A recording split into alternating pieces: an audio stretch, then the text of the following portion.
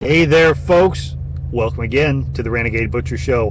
Hey, if you're on the audio side of this and this sort of sucks, I'm sorry about that. I'm pre-recording the intro here really quick just so I don't forget anything before we bring our awesome guest on. We've got Tiffany Baxter coming on from Backyard Butchery. She'll be on here in just a minute. I've known Tiffany for a couple of years. She's been running her business solo for now about a year, and she does exactly what the name says. She rolls in with her mobile processing unit. It's licensed in the state of Oklahoma, and butchers it all in the backyard for you. So lots to talk about there. And she and I talk back and forth all the time when it comes to butcher work. She'll run into an interesting situation and kind of lean on my experience from the past, and we're always sharing stuff back and forth. So it was time to finally get her on the show. Schedules aligned and it just worked out. And hey, hopefully eventually I'll get a chance to go up there and work with her a little bit and see what her setup's like. That'll be awesome. Anyways, let me do some shopkeeping here because, well, I've got the shop up, as you guys know. If you were listening to previous episodes, if you were in the Telegram chat, which you should be, if not, check out the link down in the bio or in the show notes, and you can get set up in there. Just pop in there, request to join, and if I don't recognize you, I'll probably send you a message and be like, hey, who are you? Where'd you find us? Make sure you're not a spammer. But anyways, folks, RenegadeButcher.com is live. The shop is up. We've got seasoning ready to go. Seasoning of the Month Club is launched. There's always more stuff getting added. Always working out the kinks, adding new pictures, doing all that fun stuff. So if you see something that's messed up, definitely let me know. But there's been a bunch of exciting stuff going on there. We've got a new partnership with Brian Norton from Food Forest Farms. I'm also including that in the shop.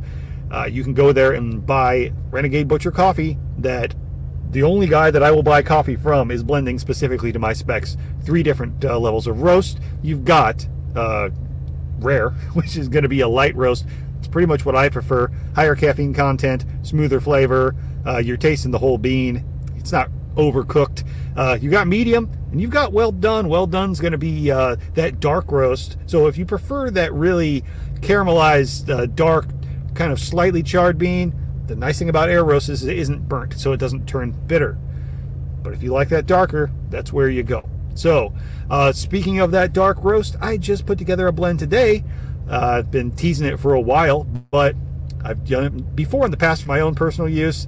Decided to whip it up and offer it in the shop as a seasoning. It is a chili seasoning. Yes, like chili, like when you make a pot of chili. And it has a little bit of coffee in it. That's right. It has some of this excellent Renegade Butcher coffee, dark roast. It adds that caramelized back notes and flavor. It does not taste like coffee when you're eating it. It's diluted enough that you get those notes of the roasting to the forefront, but you pretty much don't know it's coffee unless you know. You know, if somebody told you, maybe you can see it, but it does not come to the forefront. It just kind of adds more body to the whole dish. Anyways, if you want to buy any of his products, be sure to check it out on the shop. There is a link directly to go buy from him, and I have it embedded in the website as well. Your payment will still be on a separate transaction that goes to him. He takes care of all that, and he will custom roast the stuff for you. He's really good at what he does. Best coffee in the world, I swear. I won't buy it from anybody else. And yeah, it looks a little bit pricey when you look at the initial price per pound on this coffee, but it blows everything else out of the water that I have ever touched. And you have no room to talk if you buy, pre-made coffee. $27 a pound for a bag of coffee sounds like a lot, but it pretty much comes out to about 65 cents for a cup of coffee. So let me help you save some money on Starbucks and get you some better coffee than Starbucks, I swear. Anyways, I could go on about that for a long time, but I've got to get the guest on. I also want to announce, if you are a member of the Survival Podcast Member Support Brigade, keep an eye on your benefits. You should be seeing a discount for the Renegade Butcher for the shop, all the seasonings, as well as the coffee. That'll be coming up. And if there's something you want to order in the meantime and you are a Member Support Brigade member, let me know, and I will make sure that you get that discount. It might take Jack a minute to get it all in the website. He's a very busy man, has a lot going on. But I wanted to let you guys know, if you are signing up, I don't want anybody mad that, hey, man, I should have waited. You don't have to wait. We'll get you taken care of. If there's something custom that you're looking for, something you don't see in the shop, let me know, or fill out the form on the website. There is a custom roasting quote request form, and you just let me know what you're hunting for. Give me your contact information. I'll get in touch with you. Whether it's a blend that you don't see, whether you have a really great idea for something I should be offering, or you have, say, a set amount of meat that you plan on making a specific type of sausage and you don't want to have to think about how do I get these ratios right, let me know. I'll blend it up for you, come up with my best price, including shipping, and get it off to you.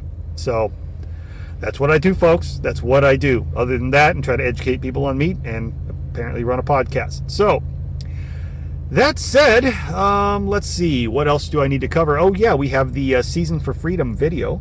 That's right, every week a little educational video on different types of spices. So I know you guys have been waiting with bated breath for that. We did onions this week by your request. We put it up to a vote. Onion won out by just a little bit. It's often overlooked as a seasoning or a spice. Nobody thinks of it, but how much do you use onion powder in? It's kind of the basis of a lot of things. So, kind of like we covered all of the other basics like salt and pepper and garlics before, we need to cover onion. So, let me know though what you guys think I should do next week. I'm going to air that video now. It's also live up on TikTok and on YouTube. So, if you're listening to the audio side of this and you have not got a chance to see it, be sure to go check that out or join the Telegram group. I'll be posting it up in there as well. With that said, let me get this rolling. And after that, we're going to bring Tiffany on, and we'll go on with the show. Hey, welcome back to the Season for Freedom series.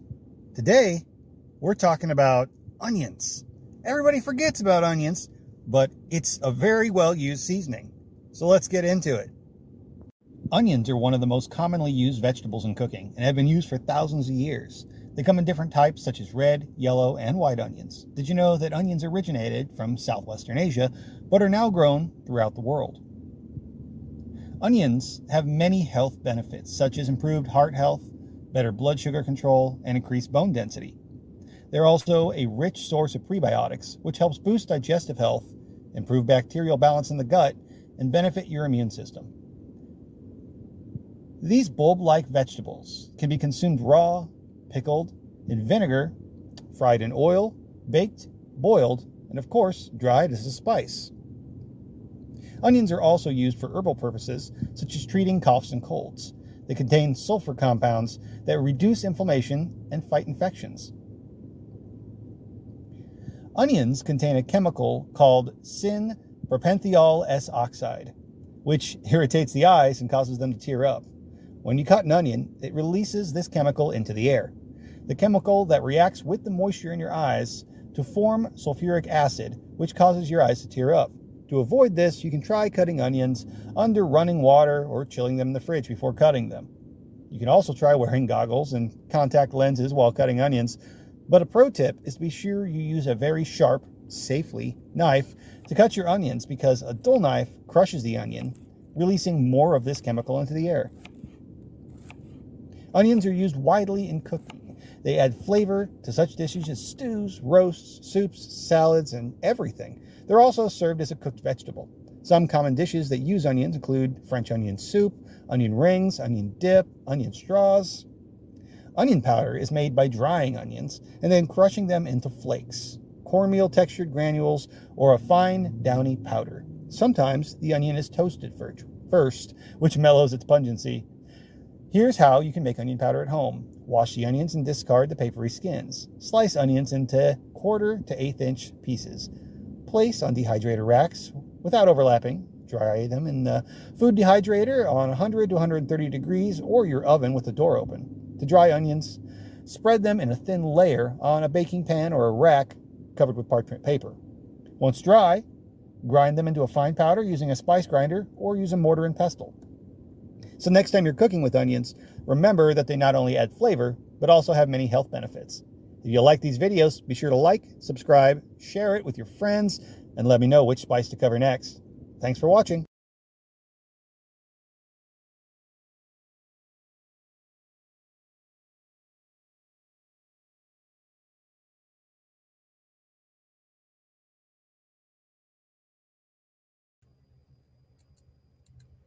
Hey, folks, sorry about that short delay there.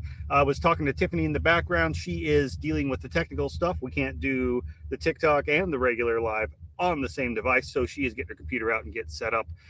So, yeah, here I am again, and I turned that microphone down so we don't get an echo. I don't want to hear her in two places at one time, or have you all have to hear her in two places at one time. So, anyways, since that's wrapped up, I hope you like that spice video. Like I said, onion's kind of a common, normal spice. You don't, I mean, we all know it. We kind of overlook it. We don't think anything of it, but has a lot of uses. And you should tell me what we should do next week. I already see you over there, Kyle, in the chat, in the comments, and I know you're going to say ginger, and that's probably what's going to happen because I guarantee you're going to vote on that. And hey, here's Tiffany. So let's bring her on and roll on with the show. Let me adjust screens and boom. Hey, welcome to the show. Hey, I figured you out. Hey, all right. I think you joined on TikTok too. Okay, cool. At least I see your symbol. I don't see a camera, but cool. Woohoo! Okay. It's all new to me. I've never done the TikTok thing with another person either. So we're all learning here. Done live ever? Well, there we go. Okay. You heard it here, folks. We popped her live, Cherry. Live Yay! on the air. Okay. So I'm all right, cool. So hey, anyway, I kind of did a quick intro of who you are, but I'm sure I probably fucked it up. So to people who don't know you or haven't followed stuff or read anything about it, who the fuck's a Tiffany and what does she do? Oh my gosh, it's such a loaded question. First of all, so Backyard Butchery is my latest and greatest, establishment. It's a fully mobile processing unit for beef, pork, lamb, and goat, and it's the first in Oklahoma. There's only a couple more that I know of, and for those of you listening, that's how we met. So 2 years ago, November of 2020, I started reaching out to anyone and everyone doing anything remotely mobile in butchering. I was doing about the same around the same time. Yeah. Yes. And so I was like, I just got to find someone who's already doing this and get some advice. That's when I started building Backyard Butchery. It took 1 year and 7 months, unfortunately. It's not a quick process when you're putting together a licensed unit. Even just the construction itself is a lot, and then you have to get it all approved.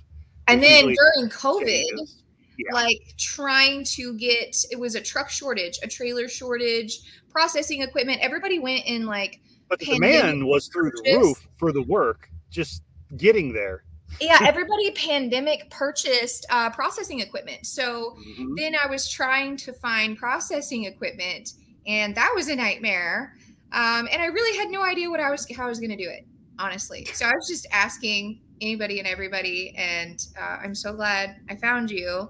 Well, you ended up, we connected through a mutual friend that also runs a mobile unit down in Texas. And it was kind of cool. Like everybody was starting off with this new thing. It was so new around here. Cool. So we have like a little chat group with like 4 or 6 people or whatnot for the most part that we're all like, hey, we're all kind of in this together, which has been great, with the exception of like maybe an outlier or two here and there that have caused some shit.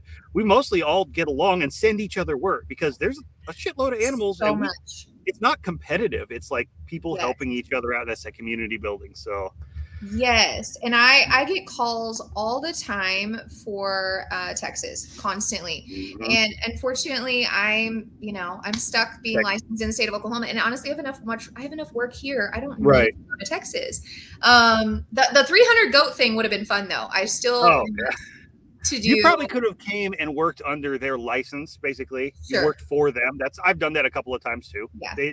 We're talking about a mutual friend that has a licensed unit in the state of Texas too, which the regulations are different in some ways. So there are some things that have to be done a little bit different there, but they license the company and the mobile unit, not the butcher itself. So I don't have to have a license to go work for somebody else. I have to have a license to run my own truck. Right. She's set up in Oklahoma and they have, so up there, you can skin outdoors. You can't skin outdoors in Texas. We have to build the indoors off of a truck to make it happen. It's a ridiculous thing. Or we have to pull it up inside of a trailer like our friends have. So Texas is so lame for that. Can I just say? They're the only state in the union. Of all places, like Texas overall is pretty well one of the more lenient states for most things. Yeah. Outdoor skinning and like mobile butchery is not one of those. It's one of the hardest states. working. I'm like, why did I end up here? I love the state. I love the area. I love so much about this, but that is not one thing I love. I just don't understand why they want you to skin inside when all the bacteria is on the hive. They say insect abatement, but I mean, because of flies. Yeah, but the thing is anytime I have, because the flies are apparently worse here than they are in Oklahoma or anywhere else in the fucking world. The state of Texas has the worst flies, and our flies are bad, and nobody else's is. You know. Yeah, but okay. So anytime I have a fly problem, it's because it's on the animal. So because not everybody treats for flies on their cattle. Yep. So 95% of the time, it's on the hide of the cow as I'm bringing it. So if I were to skin inside, I'd be bringing them all in. Have you tried the mineral oil trick? Yes. You know, the white mineral oil? Yeah, it's amazing that stuff is like completely neutral and it kills flies. I know. It's just crazy to me. If anybody's watching, if you have food grade mineral oil, which you buy for like butchery equipment and keeping stuff like lubricated and stuff, and it's food safe, you can buy it by the gallon. They call it the white oil. If you put it in a spray bottle and spray it on a cow, the flies either die or go away. It's crazy, and it's like completely food safe. So an inspector told a mutual friend of ours that and passed it around, and I didn't believe it until I tried it. So anyway, little tip there for everybody. So anyway, you're into this now, and you're keeping busy. Yes. I know you're out there, sometimes 7 days a week. I was there all weekend. 5 pigs yesterday. Yeah, 5 pigs on Sunday.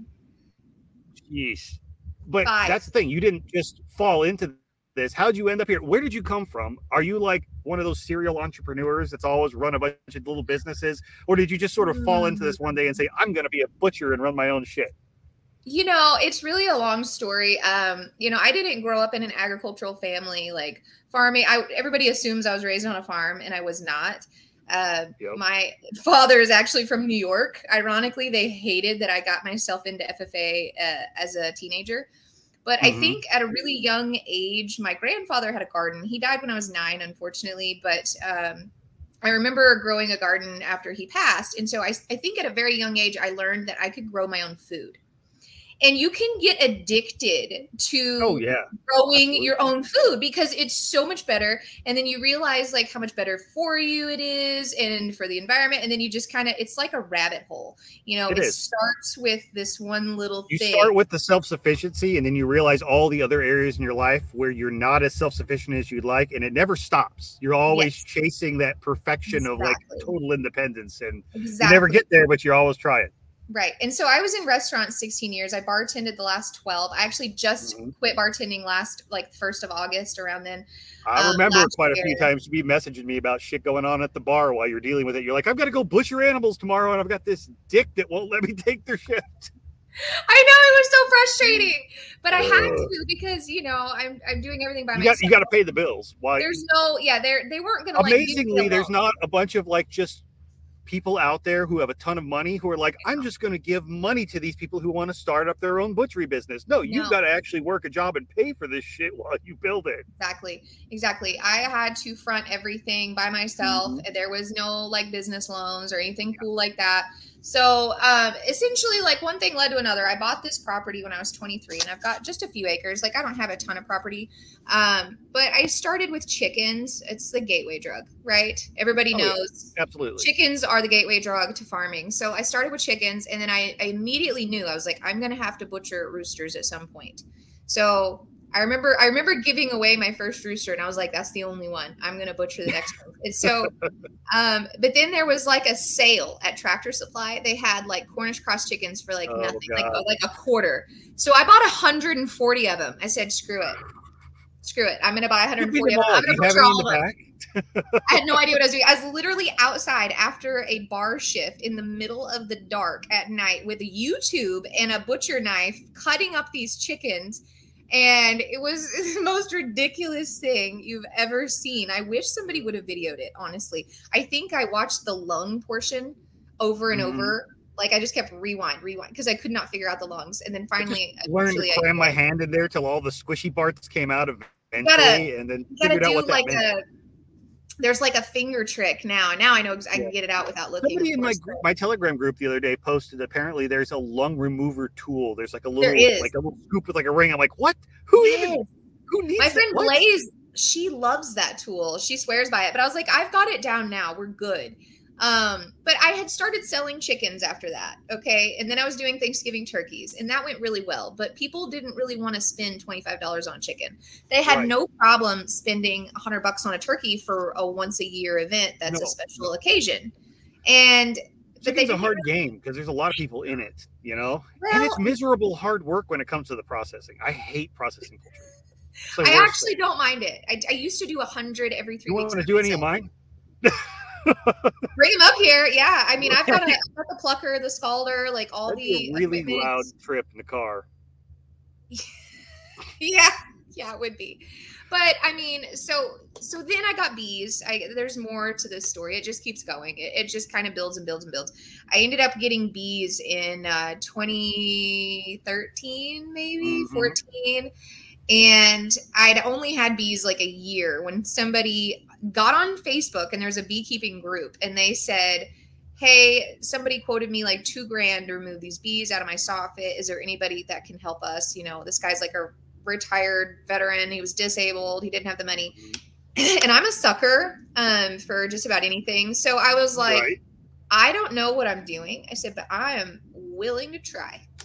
I ran an entire handyman business like that for a long time. I'd quote a job and be like, I think I can do that. And I'd spend the next 6 hours at home YouTube University my way into being able to do exactly that. Yeah. And the thing is we're talking about something that at that time, now there's a ton of videos, but at that time, 2013, 2014, there was no DIY bee removal information, nothing. And so I just went out and did it. I remember spending the last $300 in my account on a ladder, and I go out there and I just rocked it. And then I got so confident. I was like, I could do this again. And I did. And I ended up doing one that took me like 12 hours the next time. It's still probably to this day is one of the top 5 biggest hives I ever did. And it was like the second one I did. I was using yard tools to just scrape all the way to the back to get the last pieces of comb. And so then the first year I did a lot of cheap removals. That business is still going. I still do live bee removals. I don't work commercially anymore, but I do the removals. So I also at that time was like, I want to learn this commercial side of beekeeping, and the commercial ways are very different than the hobbyist side of beekeeping. And so I started working for all these commercial beekeepers across the country. And I did this for 5-6 years. I don't know. I just worked as like hired labor, and I managed 1,200 hives on the East Coast. I went and harvested, That's how you really learn it in and out, is just go and work it. Go and learn from other people. And so what I learned the most is what not to do. But I remember sorting through 1,200 hives and marking every queen in every hive. And ever since then, I can go through a hive, or I can pull apart somebody's wall or whatever. I can find the queen so fast. So it's a great, it was a great learning experience. I would not trade it for anything. I wouldn't say I'm a serial entrepreneur. I feel like it's very addictive, though. Oh, it is. It is. Once you start working for yourself, it's really hard to go back and work for somebody else. And if you do, it's usually part-time because you're trying to learn something. You know, that's where I'm at. I loved the process of building it. I will say the first year, it's almost been a year now. I'm freaking out. I can't believe it's been a year. But this last year has been a roller coaster ride. Like, you get into some wild shit when it comes to the mobile processing. You never know. What did I tell you when you started off doing this? Because they were trying to give you all kinds of advice. I remember the one thing I said in that Facebook chat was, be prepared to be unprepared. Be prepared to have to improvise all the time. Because I said, not only is the customer not going to cooperate, the animal's not going to cooperate. You never know what you're walking into. All your shit's going to break, and you're going to have to figure it out. And there's nobody there to save you. Yes, I'm literally in a pasture with like no cell service, about to do a C-section on a cow, I'm gonna shoot. Okay? Who do you call? You're the only one in Oklahoma, I think, doing mobile right now, right? I'm the only one. There's so not who even the hell anyone else is going doing. to call and save your ass if something goes wrong? Nobody. You are the one that they call.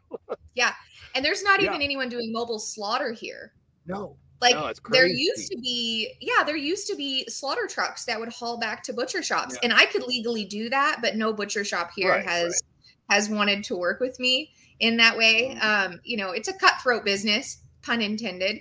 Right. You know, which I learned previously because I actually if offered. Somebody prefers hung beef. I mean, I can see why they would want to go that way, but yeah, it's fine. I mean, at some point, it's nice to have the option.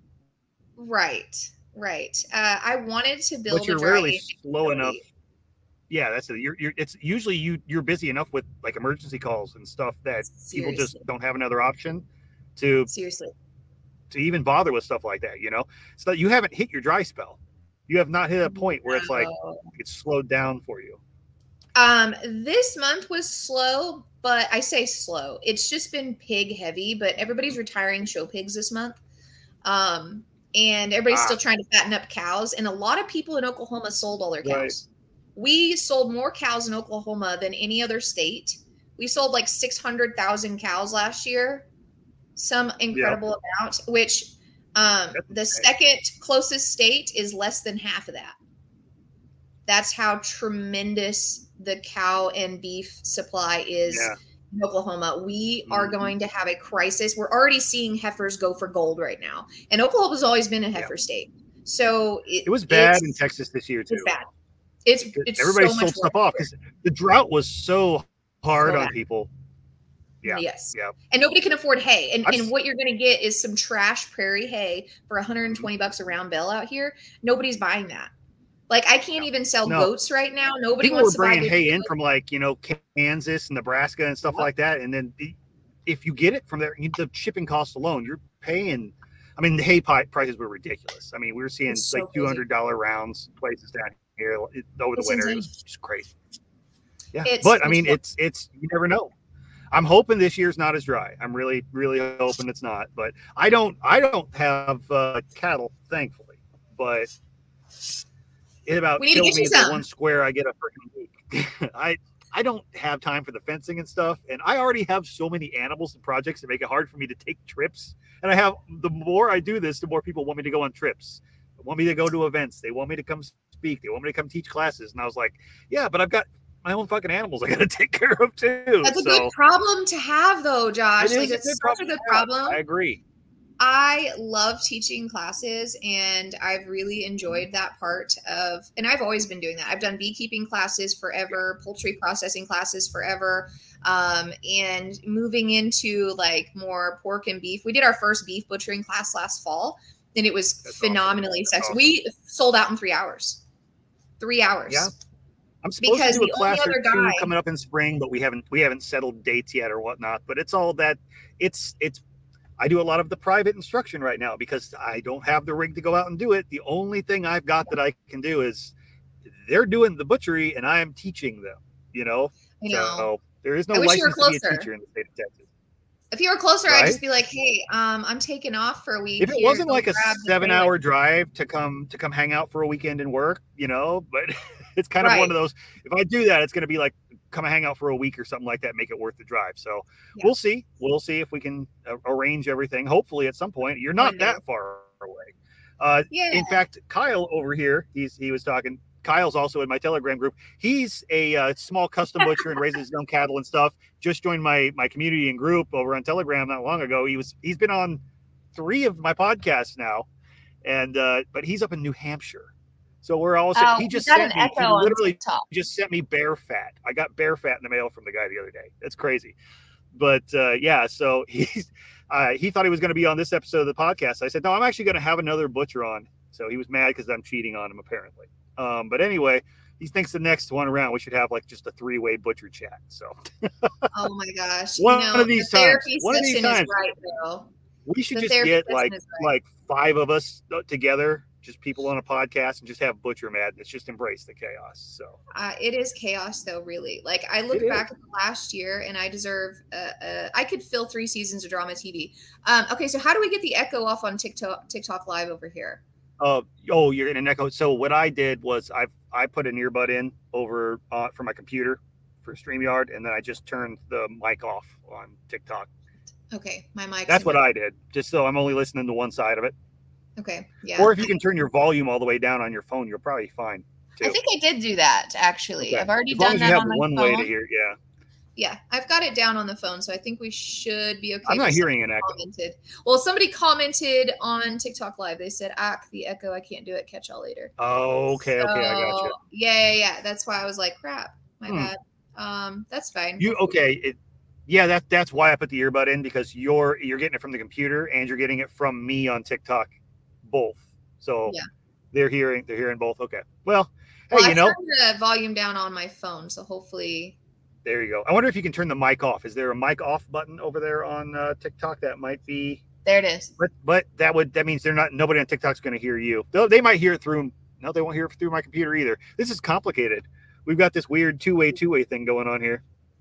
Yeah, I'm trying. If Hunter said he's going to check back on TikTok. Awesome. So yeah, let us know. Let us know what's going on, and we figure I can go get my earbud, but it's all the way in my pickup. So yeah, we'll make it work one way or the other. Long walk out there.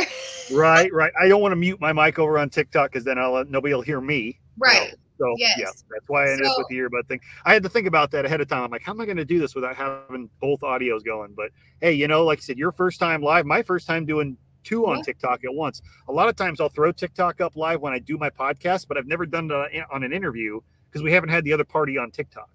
Yeah. Most people that I'm friends with that are on TikTok don't even have enough to go live. So well, they're working their way that way. So, but I've loved TikTok because I actually underestimated TikTok so hard because I thought, no, that's no way that's going to be my. It was just dancing teens, That's what I thought for a long time too. But I'll tell you what, there is nothing else going on right now in social media where, as a small business or like somebody who is like teaching, that you can blow the hell up like that without having to pay.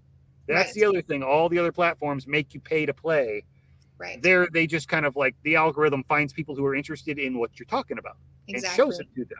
And if you're talking about something people are interested in, people show up.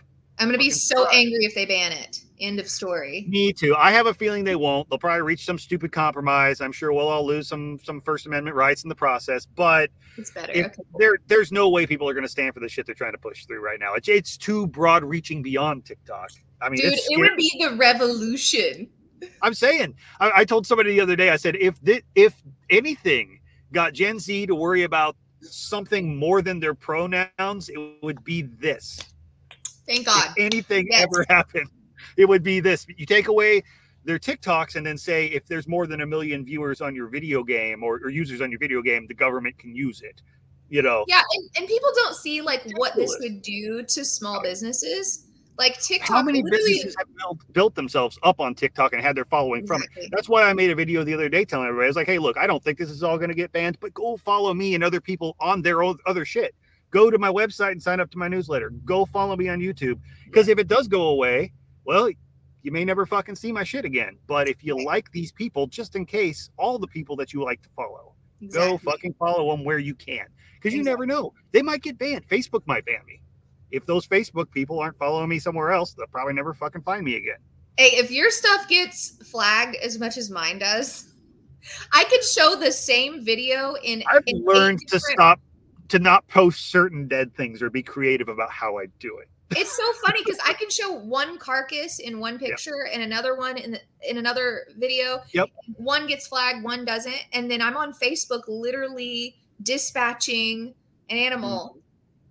I've had videos go up on TikTok with the auto download that I've posted and like got pulled down because it was like there was blood on a goat or something, and I'm doing an educational video. And then I literally took the download copy, re-uploaded it, and it stays. It's crazy. I don't understand. And I have appealed a lot of them and they let them come back up, but they'll literally you can't even log in for X amount of days. And I'm like, cool. Yeah. I'm glad I didn't want to announce anything. Like literally my appointment tomorrow is from TikTok. That's crazy. That's crazy. I was surprised. So most of my stuff where I do the community stuff, we do daily questions, we do all the podcast announcements, all like the ins and outs of the business stuff. I do on Telegram because that's like the closed chat group and nobody can censor it. Right. I had somebody, one of my TikTok followers, ended up coming over there to that community, and it's like in there all the time. Random person from TikTok. I'm like, what the heck? Kyle over here was listening to the audio podcast and found me. And then now he's been on the show 3 times. So it's crazy, though. You've got to put your stuff up. Let's see here. Oh, I have an actual podcast. Yes, I do, Lisa. That's right. Every once in a while, I actually do. This year, I've actually stuck with my commitment of doing at least 1 a week. And I actually did 2 1 week. So, hey, last year, it was hit or miss. It was when I had something I wanted to put out, I did a podcast, which I'm that perfectionist that I don't like to put it out unless it's perfect. So I've had to learn to be imperfect and just do it anyway. I struggle with that myself. Yeah. I do not know how you have time for a podcast. I admire you. The only way to do it is I set a specific schedule now for me is it's 6 p.m. every Tuesday, and I plan around it. I literally barely made it to this within just minutes. I was like, I'm going to shower. I was like, I'm going to not look like I butchered a pig. You didn't want to look the butcher on the Butcher podcast? Yeah, I know. I like blood on my face. No, I made sure. I was like, I'm going to add authenticity. My hair, because I didn't want to look homeless. I have homeless people that watch this. Okay, don't. No, just kidding. Right? I mean, honestly, we might all be homeless really soon. So they couldn't make it over to the comments tonight because they forgot and they're having dinner. But Brian and Corey, I'm sure they'll pop in later on. They actually came down to Texas. I met them through some of these other communities online and in all these podcasters, and they came down for the last 4 months and we're hanging out not too far from the shop. And he'd come over a couple times a week between doing all his podcasting stuff, and he worked with me doing deer. So awesome. It's crazy how, all those connections, people just come together. So it's just constantly building community, and you have to put this stuff out in all the different places for people to find you. Because there's a lot of people out there that want to learn this stuff, and people don't know where to reach out to find it. So okay, so you just talked. Okay, we just got a TikTok comment here. It's an industry I'd love to get into, but the gatekeeping is insane. Like you just said it. The gatekeeping is insane. Okay, so when I first wanted to learn how to do some beef, I offered every shop within like a 60-mile radius to work for free. I said, I'll work for free. I want to learn from as many people as possible. One person took me up on it. And how quick did she get me out of there? Like really quick. Seriously, I was there maybe less than 10 actual working days before I was told that I was learning too much. Yeah, and I was upfront and honest, totally. I said, I'm building a shop. This is what I'm building. I actually wanted to work with these people, because there's a lot of shops. Beneficial if you were doing the mobile slaughter side, you could be bringing them business. Exactly. They so, but so there's a lot of shops that are paying these like slaughtermen, these traveling slaughtermen. They're paying them like $250 a head or something, some crazy amount of money. Well, especially when you get up into like Wyoming, Montana, and stuff like that. That's the only way a lot of people can do it. There's actually a thriving market out there, but it's fairly new in the South. I know. And so I was like, we can work together. Like what I am doing is not at all what you're doing. And I thought we had an agreement. I thought we had an agreement, but then it was like, you're learning too much too quick. And so I was like, fine. I had to kind of relearn how to cut beef fresh anyway. Because it is very different. That's another thing we can touch on. So different. Because what you're doing is all hot cut. You're showing up. It's in and out one day. There's no hanging that carcass and whatnot. I prefer hung when I can, just especially when I'm teaching people, because it's so hard. Well, if somebody's trying to learn to do it at home, you don't want to have to try to cut a whole cow really fast and get it right. Exactly. You're not going to get it right. You'll just hack chunks of meat because you try to get it done before it rots. Yes. But you are providing a service that a lot of people don't have a walk-in cooler. They don't have a way to chill that. It's and you're doing it on a pretty good size scale. So I know. And the few times that I've actually taken the time to go and cut hot meat, I'll tell you what, it's very frustrating from somebody who's like a really picky butcher. I want those retail looking cuts. I know. They'll never look as good. They just won't. And you have to accept that as a part of it. But I struggle with it. I do. I get better and better every day. Like especially boneless cuts. You know, I for the longest I couldn't get bone in cuts, and then when I started kind of figuring out how to get those bone in cuts, I was like, all right, I started feeling pretty happy about it. That's right, because you got a bandsaw. Yes, you know, I wasn't gonna put one on the trailer originally because you know I had seen our mutual friend's trailer and they weren't using one, and I was like, oh, I don't need one. They're not using one because they don't use one. They've never used one, and it's not how they cut. And that's okay, but I tell you what, it's a game changer for some of the stuff that you can do. It's the only item I was able to buy secondhand. So I got a friend of a friend. I got this. It's too small. Like doing a beef on it sucks, but I figured out how to make it work. And eventually I'll upgrade all that equipment. But for right now, like I'm just going to stick with what I got because it's like 6 figures just to upgrade the 4 or 5 things I want to upgrade, like the bandsaw, the vacuum sealer, the grinder, the generator. And I would love to get like a hot power washer, like a steam power washer. That would be nice. Purposes. Yeah. That item I can actually maybe afford sooner than everything else. Everything else is seriously like when I add it up, it's like $85,000. This processing equipment is insane. It's insane. It is extremely expensive. It is extremely expensive. Now try going to people's places and doing that stuff while packing it in and out of a Ford compact car. This guy says hot cut is definitely different. Hot cut. So different. It is, you know, and I've got nothing against hanging beef. I love hanging beef. It's just originally I was going to do a dry age cooler. The state originally was like, yeah, that'd be fine. And then 8 months into my the state changes the mind and you've just got to change your whole business plan. Yeah, that's typical of the state. Yes. I was so frustrated.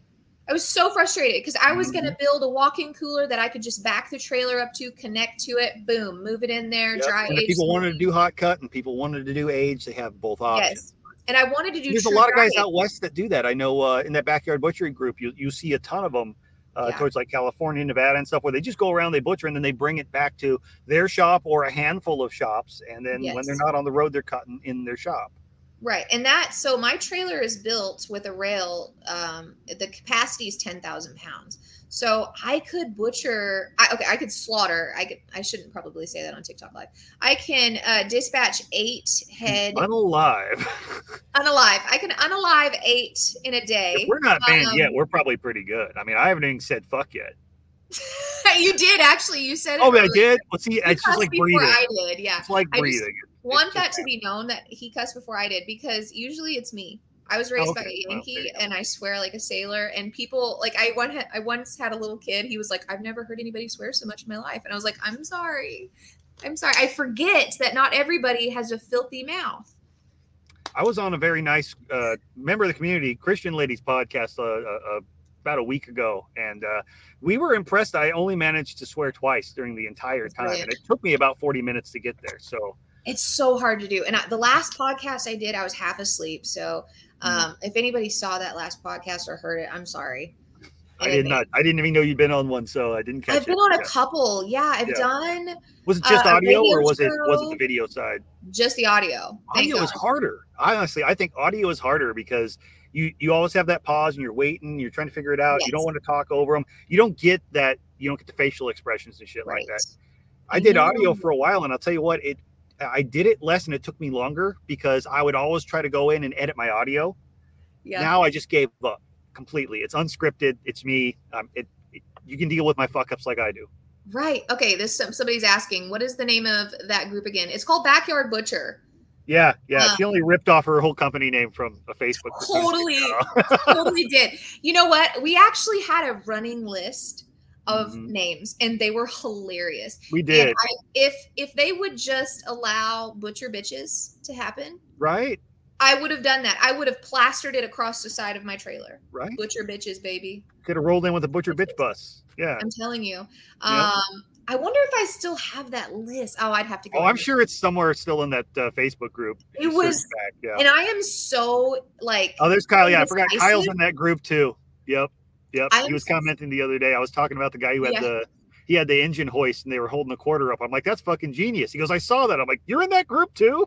Yeah, I was actually going to post in there tonight and ask about bison because, I use a 350, but I might borrow a 308 for that.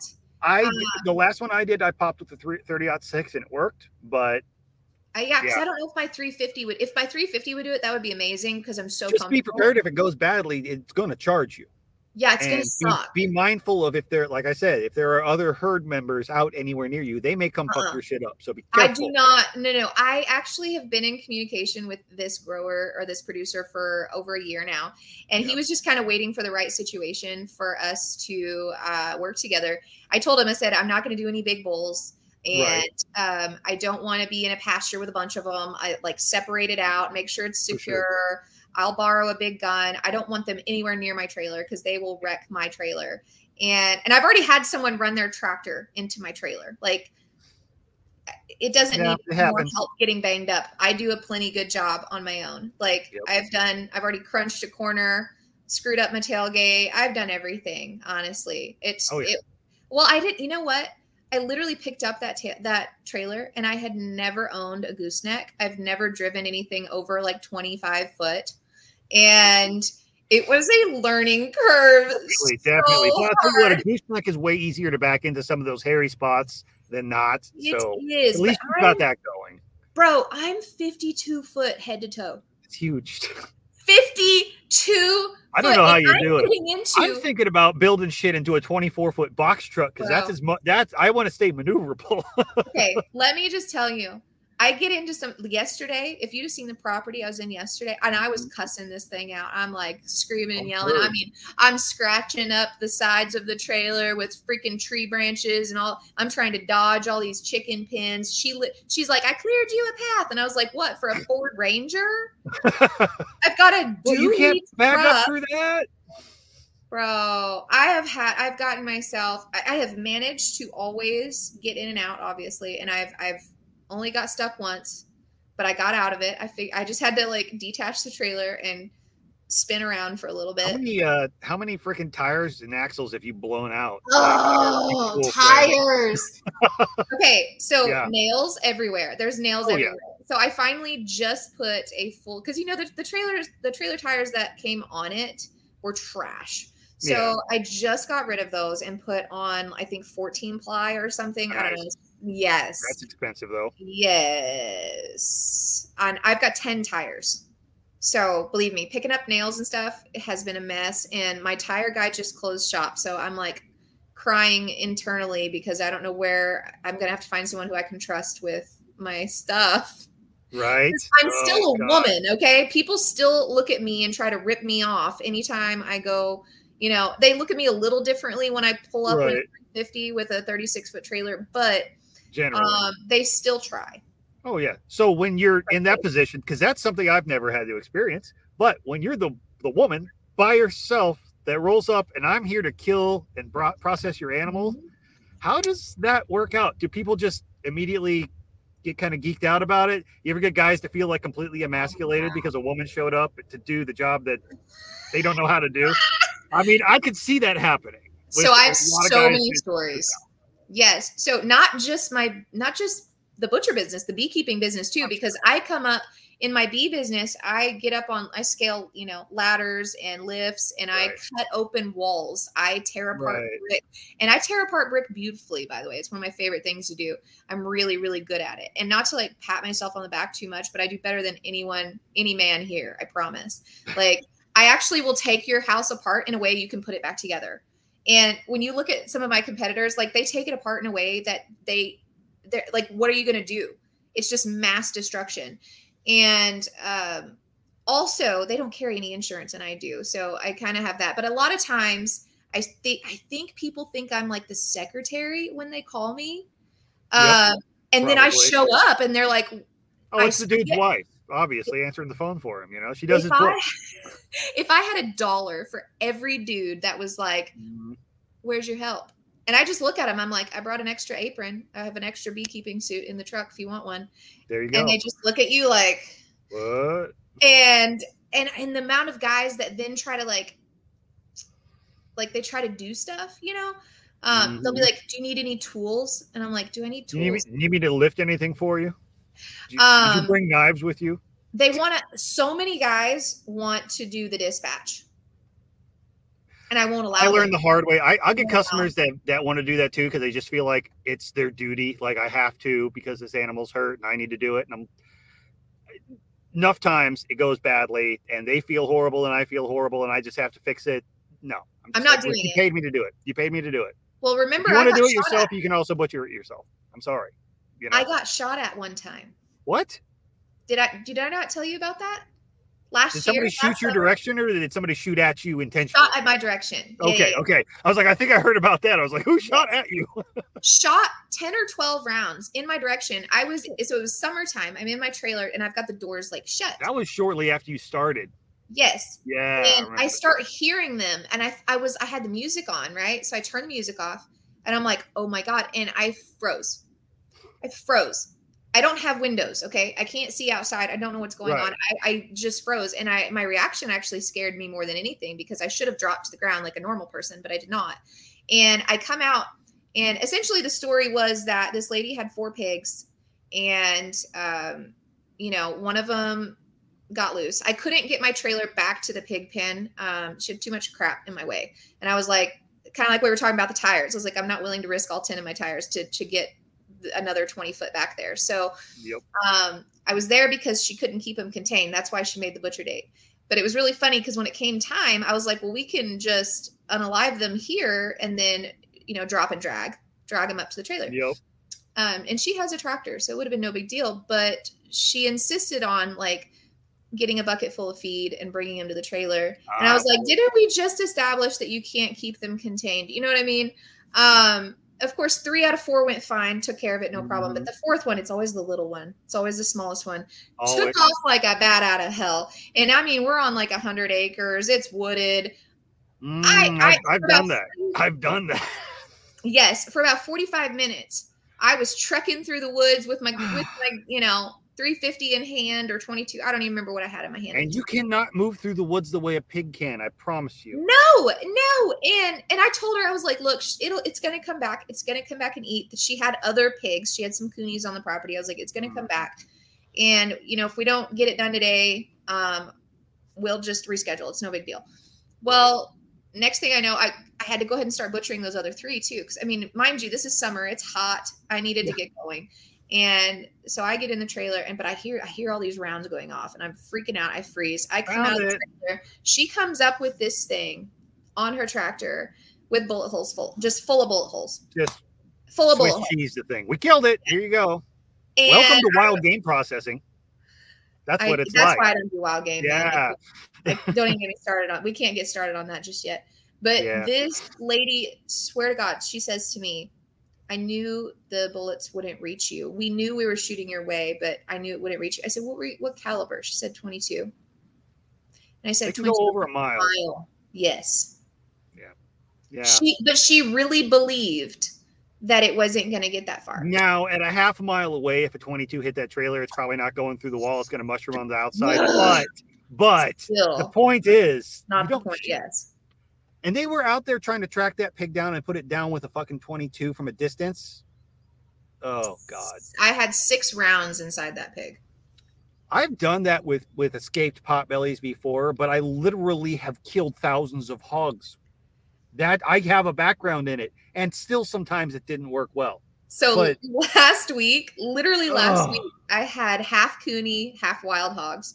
Yep. And yeah, you showed me those pictures. Yeah, I did 2 out of 3. And the third one, as I was skinning the second one, the third one got out and started just down the street. Mm-hmm. And all these guys started running to go, running after it. I was like, hey, everybody, we're going to have an old fashioned pig wrestling. And I put a scope on the 22 since, I think last November. And 22 Magnum? Yeah. I remember. Yep. Yeah. I moved the scope from my 350, put it on the 22 and got a nicer scope for my 350. Mm-hmm. And it was so much fun. That's just one shot done. I love it. It was so much fun. I was like, dang it. Everybody just stopped. Like, what the hell? I've never been a hunter. And that was like my first inkling that maybe I would like hunting. I still remember the time that I was helping Tabitha and Jim out. And they had a cow that just would not come by. It got out of the pen that the customer had, and it was way out in the back pasture. This was like really early on with their shit. And I showed up to help. And I was like, I've been in this situation before. This is when the 30-06 comes out, because this thing won't let anybody within like maybe 50 yards of it. Yes. And Jim will still talk about it. You'll see him comment in that group occasionally. Anytime I'm commenting on stuff about things being eye-popping, literally shot this thing in the temple, dropped it right where it stood. But I didn't see it because I'm looking through the scope. I'm zoomed in. I'm ready to go. I dropped the cow. I know I did it, but I didn't see anything outside the scope. As the cow went down, its eyeball literally flew across the pasture. It exploded from its head. And they're like, whoa, everybody around's like, whoa. And I'm like, yeah, it was a good shot. They're like, you didn't see the eye? I'm That's like, pretty what? cool. What? No, it just literally blew the eye out of this cow. Do you know it's like a bouncy ball? Apparently, but I mean, I don't know. I didn't see it bounce when it hit the pasture. So I just learned this. So do you walk around in your trailer bouncing cow eyes around now? Come on, No, don't lie. but it is a fun This is party safe trick. space. It's a fun party trick if you got kids around. You just pop that out and they're busy for hours. I'm just saying, you shouldn't leave your children unattended in my trailer. I will have them playing with eyeballs. I mean, what do you expect? You leave children unattended in a butchery trailer. Right. Oh, Hunter had commented over there on TikTok that he'll pay for the service of having it killed. That's why we're there, which exactly. I agree. And he said that no, actually, contrary to popular belief, I think he has some military experience. Freezing and not dropping is the standard response. You kind of have to be trained to learn to drop. You had the experience of being shot at before, I assume. So yeah, that has never happened. Not been in a lot of gunfights before your butchery career. You know, I live in Oklahoma. Gunshots constant, right? We hear that crap every night. It's fine, but I have never had them like. It's different hearing them and then hearing them fly past you or pass around you. It was 10 or 12 shots, so it was just pow, pow, pow, pow, pow, you know. So I just immediately was like, oh my God. Right, with the times that I've had to deal with stuff, people have wanted to come out because there's just an animal that is out or whatnot. It's very rare that I will ever allow somebody else to have a gun around me and be helping me. It's like, no, there have been exceptions, and I know the guy's experienced in hunter or whatnot, but I've always got one eyeball on where the heck he is at, and I will not stand somewhere forward of that man because I don't know you. I do not want to get shot. I only get one shot. One accident is all it takes. But it's not just about that either. It's like, okay, well, what if you miss? Okay. Or what if you hit it and it goes into the spinal column? What if you I have to go fish that out later? I've got to mess with the meat. The only time I let someone do that is both of my guns were in the shop. And then I was borrowing a 223 and it got jammed. It jammed up. And I was like, dude, do you got a gun? And, he got it. No problem. Thankfully, I kind of just told him, I was like, okay, here's where I need you to hit. And you gotta be careful with those high calibers though. I had one cow that was just out in the pasture, and it was the old throw the feed down and get as close as you can because it's skittish. I was like, all right, well, I can't get close, so I'm gonna use the 30-06. Well, I learned the hard way. You don't want to do a head-on shot 30-06 when it's looking straight at you, because that 30-06 will go all the way through the head, down the throat, pop the gut, and that'll be waiting for you when you get in there. That sucks. Yeah. Well, I had no problem, but and I didn't even suspect anything until I started gutting it. Then as soon as I got in, I was like, oh no, it was just exploded in there. Whole inside of the ribs I had to peel. It was a nightmare. Well, I got it done, but man, and I had to explain to the folks too, and I was like, well, this isn't typical. I hope you have a strong stomach because I know what we're about to get into. Like, you're gonna cook it, right? You got a water hose, Hayden? I was using the 22 mag on everything, and that short stint that I was at a shop, we used a 22 mag every time, was never a problem. And it wasn't it was my first beef by myself. You're in a controlled environment, and you're going to be close, and that 20, I saw a 22 mag. It was an older bull. He was horned. That thing literally just straight up in the air. It Ricochet. Yes. And had the owner of the animal not been standing right next to me and also saw it, I wouldn't have believed it. I would have been like, I don't know what happened. I would have just been like, it didn't phase him. I've never had one ricochet off before. I've had them mushroom on the skull inside the hide. Yeah. But I've never had one ricochet off. It was terrifying. I've had more life or death in It must be something. There must be Dangerous something profession. It is not for the weak of heart. I can tell you right now. It's right. We could I've probably had more dissect- animals try to kill me than gunshot issues, but yeah, hairy shit happens. We could probably dissect that because both of the bee business and my butcher business are both extremely dangerous. Like in beekeeping, I'm on a ladder, okay, in a suit. It's usually hot out, okay? It's usually like Right. 100 degrees with horrendous humidity here in Oklahoma. We love that humidity. And so I can't breathe. And then Right. there's the veil is dark. Nobody realizes that behind that veil, your Yeah, visibility is reduced substantially. And so you're You're going looking up through this, a window screen this close to your face. You know, yeah, so you're going up this ladder and you're carrying your sawzall and your smoker. So you're and you can't fucking breathe. You feel like you're an astronaut in a spacesuit without the air conditioner. You know. Yeah. And I've cut through walls and found gas lines. I've cut through walls and had bees wrapped around all sorts of electrical. So I've been electrocuted so hard. And there's probably something about my personality why I choose businesses that might kill me. I'm not really sure, but a lot of times I'm also working It's above the my excitement. head. Yeah, and so honey is sometimes dripping, right? If it's over my head, if it's like a ceiling or something, or it's a soffit that's really high. So now it's slippery because there's honey on my ladder. Slippery and sticky at the same time. And I'm getting stung. Yeah. And it's 100 degrees outside. And people don't realize that, you know, hey, if you're wearing a bee suit, that doesn't keep them from stinging you necessarily. It may reduce it some, but mainly it keeps the stingers from sticking in you. They can still sting you through that. If you want to wear extra clothes underneath of it, you might be fine, but you're also going to be hot as balls. So unless you're beekeeping in fucking December, which nobody does. Well, you can't because they're hibernating essentially. Right. So yeah, it is a very hot, miserable, hard job. And I kept bees for about 6 months. It's not for me. It's not for me. I've had some adventures in beekeeping. I did a lot of things wrong, but I'll let other people do that. I'm happy to pay that price for the honey because I know what goes into that shit. Yes. Well, and I'm regularly on top of like high-pitched roofs. You know, there's a lot of really crazy videos of the crap I get into. Like I'm regularly in attics, crawling around in attics. I put myself in these positions where I'm having to use lifts, but I'm more comfortable in a ladder. So, you know, I might be 30 foot up on a ladder. Truck. The bee bucket truck. Just getting stung, and you cannot react or you will fall. You cannot react. Like that's the thing you can't train people. Like, it's gonna suck to get stung, but it's gonna suck a lot more when I stop really fast when I hit that ground. Yeah. So I don't know if you've ever been stung on the nose, but that's what'll happen a lot of times is you lean forward in the veil. And it touches and there happens to be there. Yep.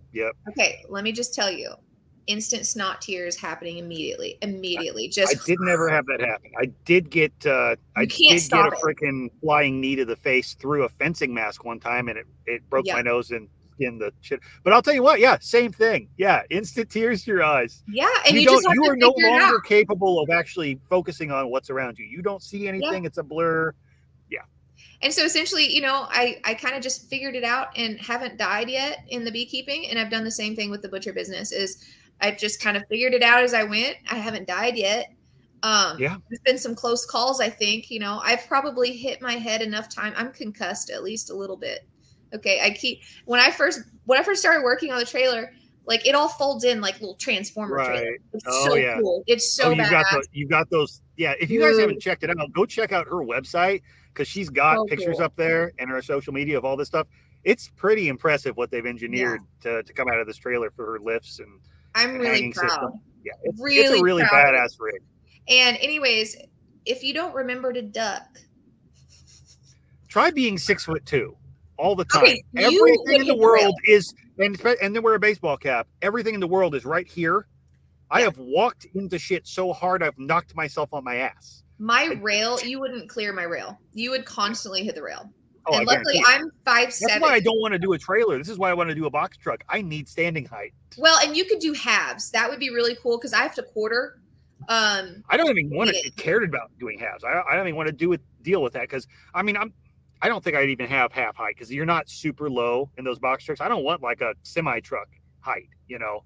No, you would struggle getting into properties because freaking wind just on the highway. Well, that too. That's why I Yeah. got a dually. You know, and you saw me take some crap for that in that group. Oh yeah, Everybody's like, you don't really want a dually. You just, or it's you too don't heavy. need You're one, gonna you just sink want and one. get stuck. And I was like, bro, Yeah, that thing rides like a sailboat. literally. Oklahoma wind is seriously like, even just this last week, it's just been crazy gust of wind. My lips are so chapped from just wind. It's Just been like, windy lately, and you guys get a lot more constant wind up there too, because it's a little bit more open. I'm kind of down in the woods, so for the most part, I keep out of it. But yeah, you get out on the plains, man, it's rough.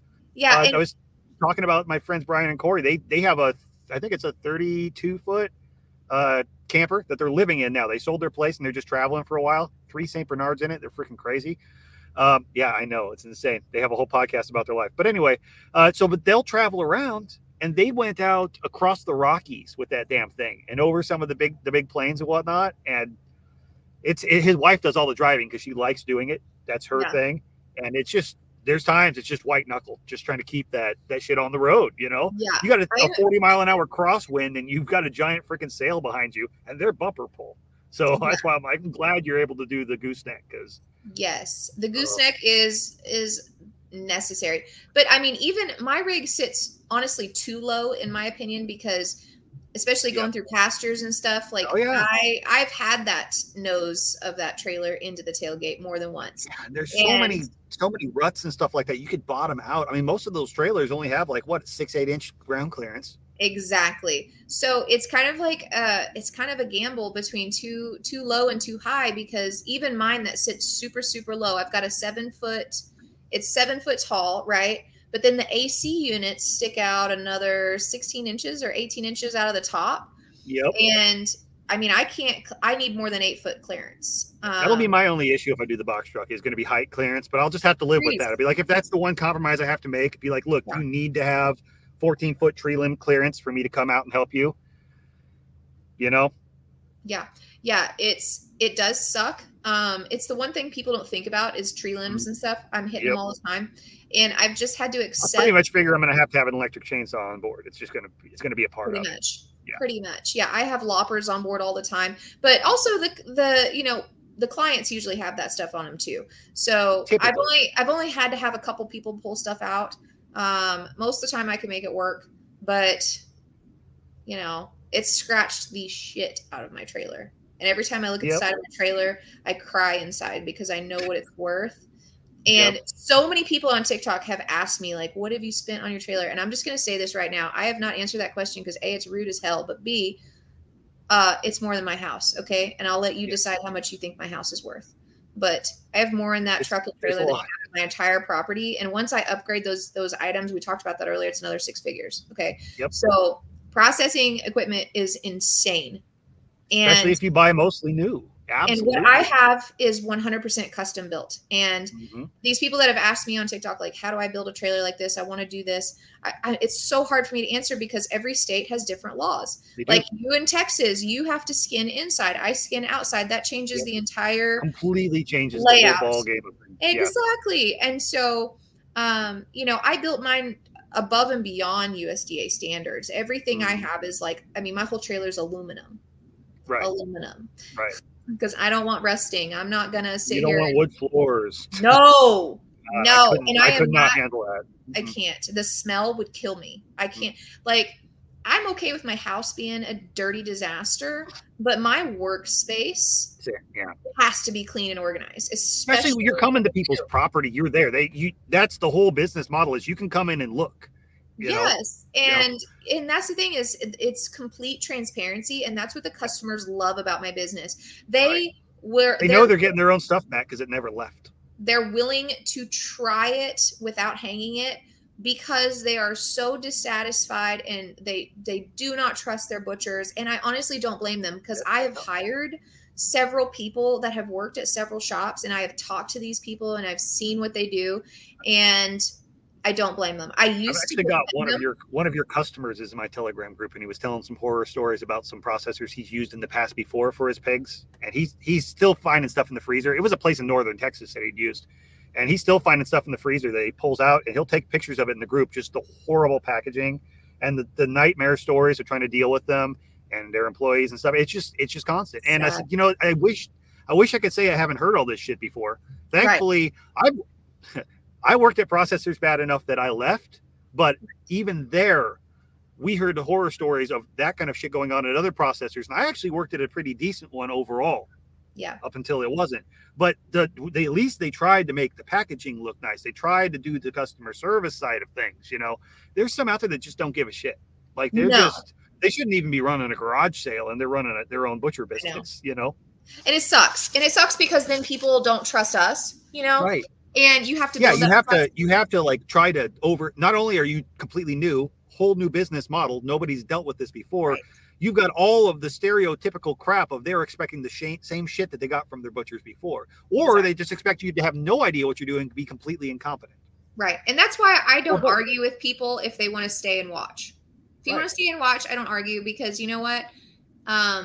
If that's what it's going to take for you to trust me, fine. Yeah. That's cool. Just also stay out of my way so I don't accidentally cut you. True. You know, I'd be hacking sometimes. I'd be just swinging knives. Gotta go. You know, if I prefer you're going in and out and doing that stuff in a day. I mean, you'll roll in, kill and cut and pack a beef in a whole day by yourself, and that's damn impressive for anybody. Thank you. You know, I actually did. I impressed myself just recently because I had an emergency call, and it was in Waynoka. It was like 3 hours away, or was it in Waynoka? I don't know. It was somewhere out there, and I had some stuff going down at my property that I needed to get home, and I was angry about it, and I took a 10-inch blade, and I just went to town, and I had a 1,400-pound cow done in, I don't know, 4 hours. Rage cut. Yeah. I mean, it was a full grind, so that's fair. But usually very full good grind friend of mine that used to work at a previous processor. I still keep in touch with him, and nobody else that we worked with got that. He'd been a retail butcher for 30 years when he showed up, and you know, we clicked. We were always bouncing ideas off each other and shit, and nobody else understood. We would show up, especially during deer season, when you have 45 deer. One person has to cut today and get it done. There was times we'd roll through more than that because you'd get pissed off enough. And the sad part is the bosses figured it out. They realized how much faster you worked when you were pissed off, and they'd come in and just totally ruin your fucking day. And it's like, fine, fuck that 70 deer later. You just blew through this shit. You leave, you just throw the knife at the fucking wall and leave, you know, and I just got played, you know. This guy's smart. But it's a thing. It is a thing. You know, you get in that mode and you focus and you just take them apart. Yes. So I prefer rock music. I'm a rocker. I'm a walking contradiction for everyone who needs to know that. Yeah. I had a playlist that was going on the kill floor quite often. And people, when they'd walk out there, open the door, and they'd close the door. And I also figured out exactly what the one inspector who was a bitch liked to listen to. And that's what we played whenever she showed up. So she was never there long. Yeah, I'll switch. I asked her one day, really nice. I said, "What do you like to listen to?" She's like, "Pretty much everything, but like death metal." So I'll listen. What's on the radio every time you show up. While I'm cutting, it's definitely like screamo. Yep. Like I love me some Nothing More is my favorite band right now, and like Asking Alexandra, I'm kind of in that zone. Yep.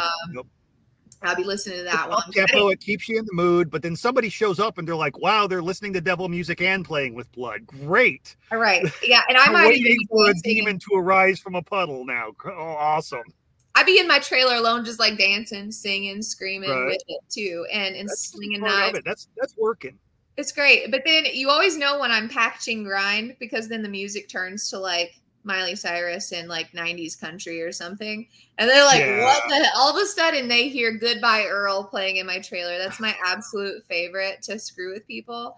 And while you're butchering animals, the woman alone. If I ever I would love to just put my logo on the side of the trailer, which I haven't for good reason yet. Mm-hmm. But if I ever do, I just want to drive around town playing Goodbye Earl. That's what I did and just video people's reactions. I had a magnet on the side with my logo. That's what, did you just slap it on? Because there was times I didn't want it on. I didn't want people to be like, oh yeah, that's got a bunch of equipment in there. You know, I could just take it off, or what, I got a car wash or whatnot. If I wanted to park in town and like camp one night because I was like on a long job and I just didn't want to drive home, just take the magnet off, Yeah, I haven't because I But don't you're an really aluminum fit, trailer, so you can't put a magnet on. Never mind. yeah, exactly. But I also kind of don't fit in any categories as far as like pulling over and getting like way stations and stuff. I'm afraid they're gonna tell me I have to stop at way stations and get a That's seat. my other question was when it deals with weight. When you're driving a dually, you're driving a long ass freaking trailer. Do you have to deal with commercial, or has that ever been an No. issue? Or So like I said, I don't actually fit in any, like I am for hire, but I'm not hauling stuff. I'm in a weird category. So my rig is only 19,000 pounds with the truck and me in it. So the that's not trailer too weighs bad. like nothing. Yeah, the trailer is so light and I don't have a ton of stuff in there. The rail is obviously the heaviest part and then Mhm. the cranes and stuff. If you were hauling a couple of beef, you might be Yes. pushing 2,600. Maybe. I would be pushing the 26,000 pound limit if I had 8 head hanging in there, Yeah. Yep. Yeah.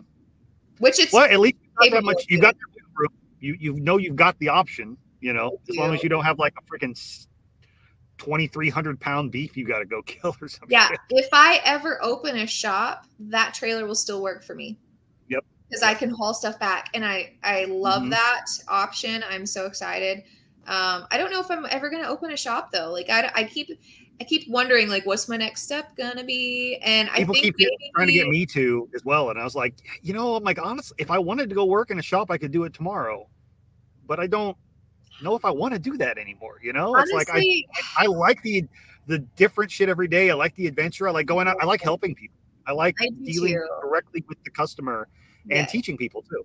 I've I I've don't had do that when I work so in a shop. much fun, like learning from other people and getting to know my customers. And also, like, I've gotten to butcher for people from South Africa, people from Nigeria, and they don't know how to describe these cuts that they're used to getting in other countries. And Right. so, what's been really beautiful is I've been able to butcher for some of these other ethnicity, groups and been learning the cuts that they enjoy. Like, a Mhm. couple customers from South Africa, they enjoy a certain kind of jerky, but it comes from like mainly it has to do with the fat. Field So time, I'm able right? to cut exactly what he wants for his family, and he was so excited because in 2 years, he hasn't been able to find meat that he can make Right. this jerky that he and his family are so used to, and they love it. And so for the first time in 2 years, he was able to do that, and it just like fills Nice. my heart with complete joy because and I'm learning about like churrasco. That was a recent one. Oh God, I love churrasco. Yeah. So I always like to Tanya is the best. I always like to learn like what's the important part that you want. You know what I mean? Because some people it's like the steaks are the important part. Some people it's steaks and Some ground people meat just or want a salt. bunch of ground. Yeah. Yeah, I'm like, what's the important thing to you? And you get the people that want every little bit in the stew meat, and they want everything possible not ground in every individual cut that they possibly can get. And what's not stew meat, they want stir fry meat. I don't have very many customers that do that, and I try to explain to them. I'm like, you can just cut it up out of any roast.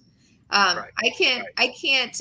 Our mutual friend actually said it really well. She was like, I can cut stew meat. She's like, but I can't uncut it. So Yes, you I will try to explain that to people too. I'll be like, look, you have more options if I leave you larger cuts. I said I even try to, when I can, talk them into like, do you want a couple of prime ribs? I can always come back and cut them into ribeyes for you later if I'm around, or next trip. Just pull it out of the freezer, pre-thawed, and be like, hey, can you cut these into ribeyes for me while you're working? I don't have a problem doing that, but I can't put it back together. Butcher twine only goes so far. Right. I can't undo it. So I try to tell people that. Luckily, most of my customers aren't that way. But yeah, I learned about churrasco. And so that's what was important to them. I was like, the skirt steak, the flank steak. Mm-hmm. I love it. I pulled bavettes and inner skirts for them. I gave them like 8 different options. They were so happy. And the thing is like they weren't getting that at other butcher shops because they don't have time to mess with it, and they don't need to. That's the other thing too. Yeah. Well, they're so busy at these shops anymore that people, they figure out these guys are assholes and they won't do the custom requests that they want because they don't have to. If they lose you as a customer, they literally don't care. Doesn't matter. Yeah. It does not matter to them because they've got a million more and life goes on. For them, it's whatever. You're a pain in the ass customer. But these people want to learn, and the reason they're asking for these specific things is because they care about what they're doing. So Right. they're the perfect candidate for either what you're doing or for what I'm doing, showing them how to learn to do it themselves. Well, You and know? I have a lot of customers that are both. Like they come to the classes and sometimes the class is what helps them realize like I don't want to do this. Yeah, I've had that as And well. for some people it's a realization like, oh, well, I need to invest in all this equipment that I don't have and I'm not willing to invest that money. But on the flip side of that is there have been some times where I've told customers like I can't get to your emergency right now. And this is Yep. if it's a situation like bloat, if it's a situation like I had a bull in a swimming pool one day, Yeah. situations like that where they're going to shoot it right now. And I tell them like, if you'd come to my class, you'd know how to, you'd at least get it to a I've point. had that before too, folks, that they call me up. Well, I've killed it. Now what do I do? And I'm like, Throw it away.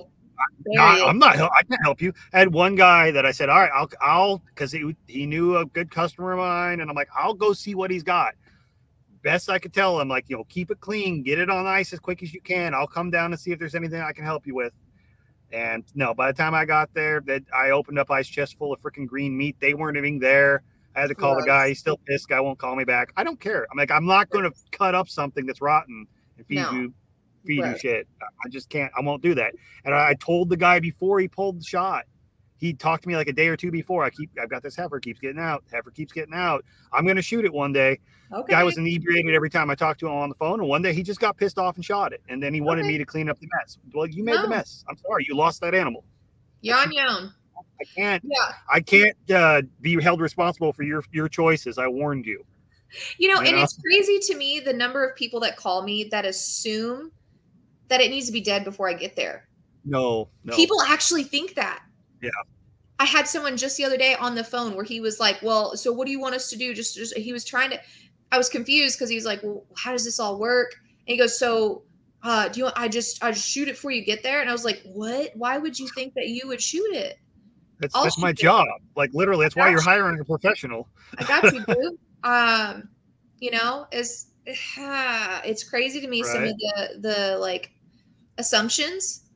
Once it's dead, you're on your own, my friend. I'm so many people they'll call a regular shop and they'll be like, yeah, I just shot a steer. What do I do to bring? And years ago, there's a lot of people that would do that. They would bring their meat to the shop. That is not going to happen anymore. If there is any level of government inspection, if you shoot that animal, you are on your fucking own. Yeah, they will only process something that they slaughter. The most regulated portion of the entire process is the slaughter. Right. Everything else beyond that, they only care that it's pretty much a hygienic area that it's cut in. If you did that yourself, you are shit out of luck if you don't want to cut it up yourself. Yeah, and I don't know about Texas, but here in Oklahoma, everybody has gone USDA and state, mainly USDA, just because there were grants. Once you deal with all the state bullshit, it's not that much harder to go USDA. Yeah, well, it was the grant money. Everybody got grant money to open butcher shops because the butcher shops were booked out like 2 years in advance during COVID. And then you had people scheduling 3 appointments at 3 butcher shops, different butcher shops with for the same cow. Well, you can only butcher the same cow once. I'm sorry, my dude. People were like selling butcher dates on Craigslist. I tried to get one of my customers to do that. They had a date down at a shop and they were just tired of using them and they wanted to get out of it. And he goes, I think I'm not going to use that. I'm using another processor. And I said, well, you've got a slot there. I said, you know how hard that shit is? I said, I would be talking to all your buddies and be like, $100, you can have my spot. I guarantee you somebody's going to open their wallet up in a heartbeat because nobody can get shit in right now for 9 fucking months. Yeah. You know? If I found out someone was selling my butcher dates online, I would probably put them on my list of I'm people. Sure you would. I'm sure you would. But yeah. Yeah. Because my appointments, people cancel my appointments and don't realize. Well, you also have to plan where you're going to be. You have to like strategize location and shit. You know, but I only do. Yeah. And I only do. You can't just go up with somebody 300 miles to the other direction and surprise, bitch, I'm going to show up to your house looking for something to kill. Yeah. I only go to one farm a day. If people cancel on me with less than 24 hours notice, I'm not going to fill that spot. I'm screwed. Right. I've lost a whole day's work. And like just a couple weeks ago, I had 3 cancellations in 1 week. Okay. That's 3 days out of the month. Yeah. Not to, I mean, that's a lot of, that's a hit to me. And I keep like kind of going back and forth on whether or not I'm going to start taking deposits because of that. If that trend becomes, if I get pissed off enough, I will just start. It's hard to have to bite the bullet and do that I from hate the to do mobile it. side, but it may be necessary. I mean, what I found on the wild game side, I have to. Dude, there's so much. I have so many customers, and it's so random, and people's schedules vary, and hunters are a whole different breed. So I have to do deposits, or I literally just lose half my money. So. Hunters really are a different breed. It's why I don't do wild game. I always just figured wild game was my backup plan. If for some reason the money is better in it than there is anything else in butchery. So, I know, and I get to get creative and play with, like, you know, different sausage blends and stuff. So I like that part, but I'll tell you what, 3-4 solid months of it gets really old after a while. I'm not into, like, I haven't graduated butcher school. Okay. I haven't made it into curing and all the fancy. You're not into the old charcuterie yet. Yeah, no, I know. But I kind of was into that before I was into the slaughter side a little bit. I worked for a place that mostly did retail and sausage, and then went to a place that was known for their wild game and sausage, and then they added a kill floor and started adding the domestic processing. Right. And I kind of learned coming up with them, literally helped them build the kill floor, and then they fucked around and found out, and now here I am. So I kind of came backwards from it. I came from the retail side all the way up the chain to doing this. And then you sort of just landed in butchery from beekeeping. I know. Isn't that wild? And homesteading. Isn't that wild? It's too bad nobody wanted to hire me so I could learn how to do some cool stuff. But it's fine. I'll just do what I do. There's still a lot you can experiment and learn yourself. There's still a lot you can do and learn online. I know a guy with a podcast. I know a guy has a whole online community where people ask shit like that. You know? Yeah. Honestly, I've just had a litter of piglets, in January. And so I'm going to hold back a couple for my own sake to butcher. And I cannot wait to play with it. Like, I'm going to do so much. And also, every time I look at my boar, because he is gorgeous, I just, like, you're raising what, old spots now? Old spots, yeah. I got UK bloodline. I got fancy. Nice.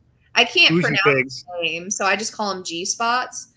And apparently they call them Goss in the community. And I was like, why is nobody calling them G spots? I am upset and appalled that nobody is calling them G spots. So that's what I call when one gets out, you're hunting for the G spot. They're literally. It was right there. It had to happen. It had to happen.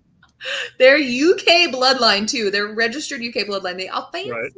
So I just want to eat one real bad. I don't blame you. I don't blame you. Yeah. I cannot wait. So we're gonna have some in about 7-8 months. We're gonna butcher some old spots, and I'll probably just make a class of it and make some really cool stuff, or attempt to make some really cool stuff. Hopefully, I don't ruin anything too badly. But I'm after jowl bacon and some heads. I'm gonna do something with the head. You're gonna do some hog head cheese, huh? I don't know what I'm gonna do yet, but I'm gonna do something. Scrapple. I don't know. No, I don't know. I've never really cooked the whole head before. I've done quite a few skulls, saved them. Yeah, that's fun. My friend of Bad Baxter Farm, shout out to Bad Baxter Farm, cool people. She does some stuff with the head.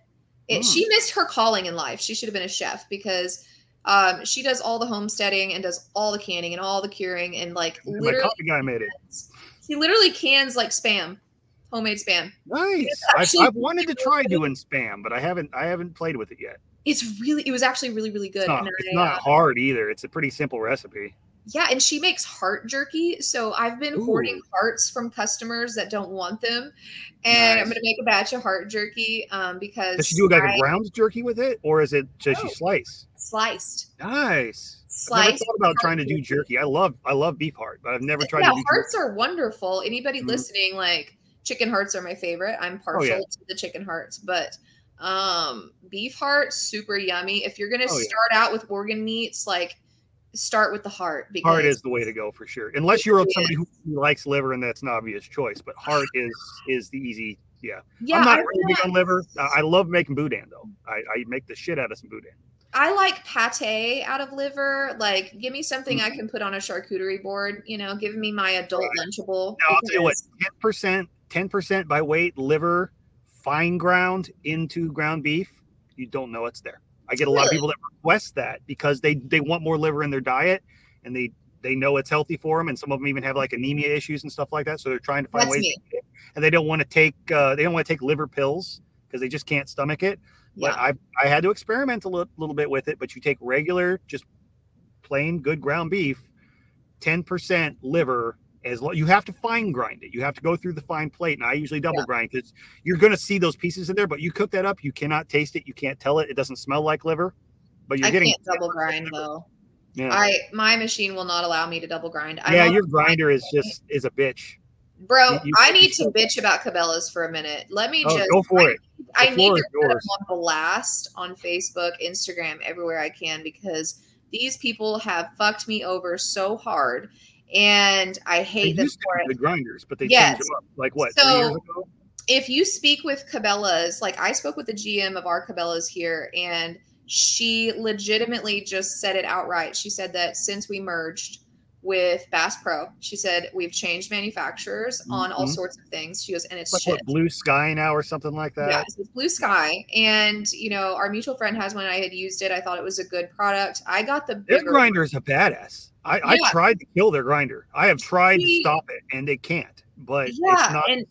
And they love it, and they swear by it, and they still recommend it. But I'm like, look, guys, the new shit is not what you have. No. Not at all. So I bought a bigger model because less cutting. Obviously, I'm going to go there. And it's size 32 head? 42. Jesus. And they're the only company running a 110 outlet on a 42 head. And I'm like, this is awesome because less cutting. Because I don't know if you're like me. I think Weston or something does a 42 as well. I think. I don't think so. I haven't found it. But if I will look it up later, we'll find out. If they have one, I'm buying it tonight. Right. And I don't remember the top size that meat brand does, or I think it might be 32. Yeah, theirs is pretty small. I do everything with the 32, an LEM. Pretty much everything is 32 elsewhere, yeah. But my hands are like jacked from butchering already, right? So I'm like, ooh, less cutting. That seems to make sense. It's a 1 3/4 horsepower. I thought all's gonna be well. I couldn't even get it to work for how many weeks? I don't know how many weeks. Long time. And it was just not fitting together, mushing shit up, constant binding. It's pissing me off. I literally just can't get it to do the one job it's supposed to do. And if you open up the manual on page 1, it says to call the manufacturer, not to call Cabela's. And I'm like, dope, I got you. And so I call.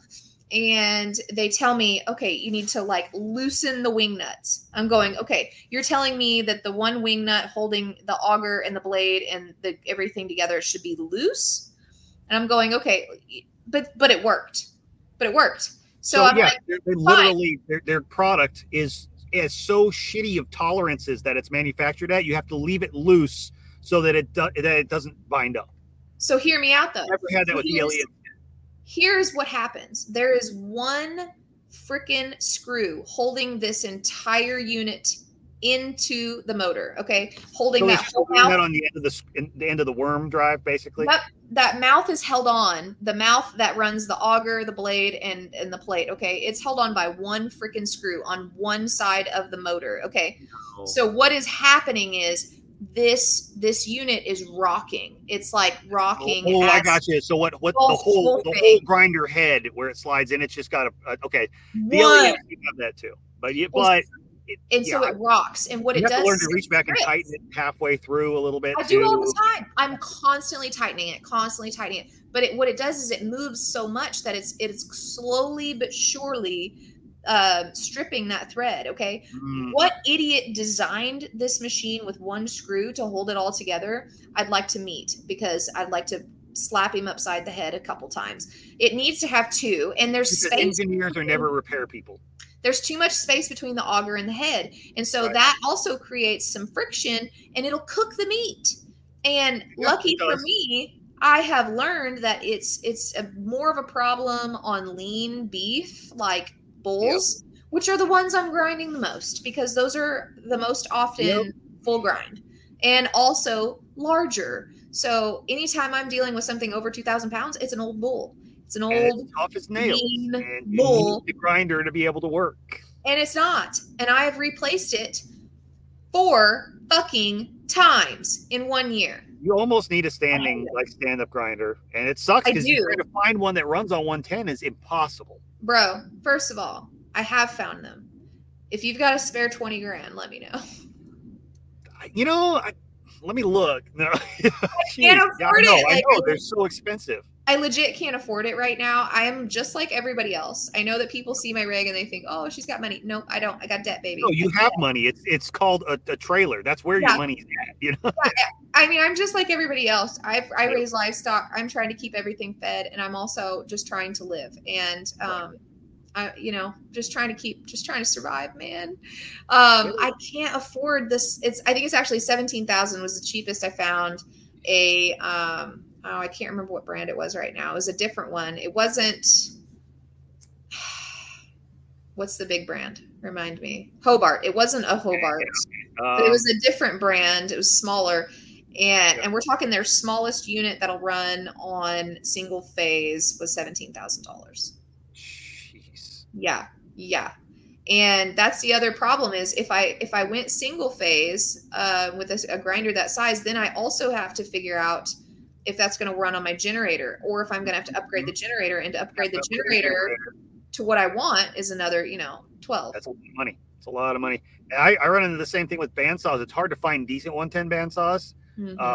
Or even single phase. Everything that is affordable is retired, like grocery store equipment. They're all 3-phase. And then you can't find the replacement parts. Sometimes trying to find the converters, but then you always lose some power. And I've kind of just settled on most of the time it's cheaper to replace the whole damn motor on that saw with a single phase motor. If you can find the parts, because some of those older machines. There's going to be some people. I know guys that engineer shit. So that's the thing. You're going to basically have to have like parts milled. You're going to have mounting brackets made. This is going to be a project. This is a custom piece of equipment, Yeah. But that's the world you live in. This stuff, it's not like they just make an easy slide-in stand-up grinder for a mobile trailer. And those things are heavy as shit, too. Exactly. And then you have to consider what's going to happen going down the road. Yeah, you've got to balance something else heavy on the other fucking side, because otherwise you're going to take a turn one time and your whole fucking trailer rolls over because you got an 800-pound grinder sitting on one side. Sorry, this is a baby goat being delivered to me right now. Oh, nice. Oh, you've had the one rolling around with you. I have a preemie. Yeah, well, he was a preemie. Now he's of age. But he's getting a bottle every 4 hours, but he shouldn't need a bottle until 8 o'clock. So I think we've got 20 minutes. Kyle's got his bandsaw turns on with a light switch. Nice. I take it there's a little bit of rigging going on there. Oh, that's awesome. Right? That's brilliant. Hey, you can make it work. I love that. Oh, shoot. Well, I'll tell you what. Let me see if I can hit up some of the questions that were back here. We're actually coming up on an hour and a half, and it'll get dark. They'll kick me out of the park. Let's see here. I don't know what. Do you know a Sam Coker? They really like gloves. They commented a few times that they like gloves, and they want to know what gloves we use. I don't know if they're referring to Butcher gloves or if this is a troll type thing. I had a troll last week. I had someone came in under account Bozo the Clown telling me all about how America sucks and 9/11 was great and everything else like shit. I was like, this is awesome. So by the way, guys, that discount code Bozo is still 5% off everything in the shop. Thanks, Bozo. Oh, yes, I heard that. I heard that. You know what? I have my own special group of haters. It's always fun. I love it. That means you're doing something. If you don't have somebody out there who know what you're doing, you're not doing anything. I know, but there's a couple of them that here comes baby goat. Do you hear him? Yep. Oh my god. Yep, I hear it. He's gonna have to get a bottle here in a little bit.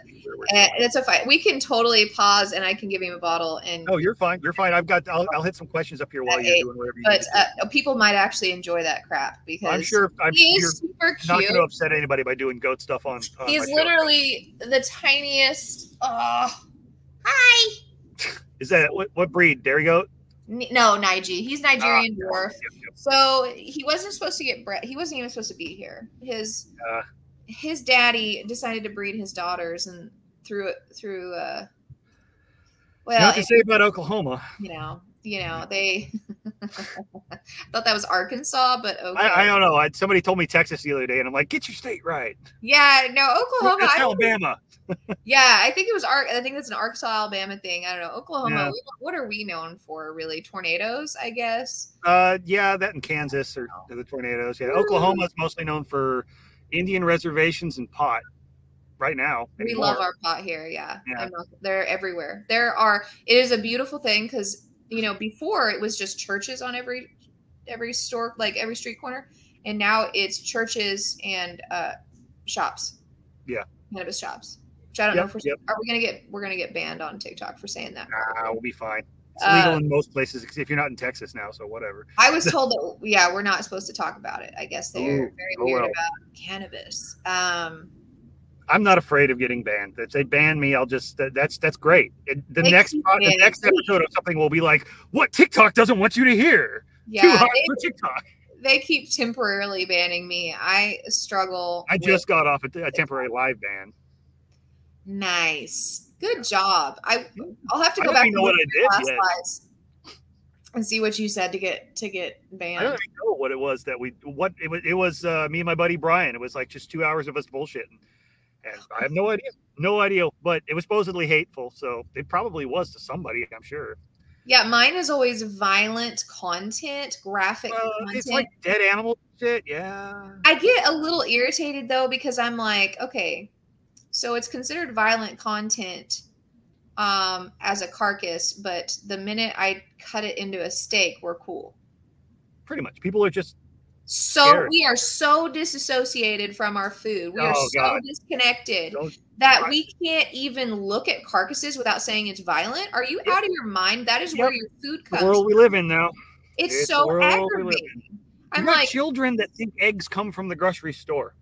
Oh yeah, no, I know. And then they're like, they think that brown eggs mean that they're from a farm.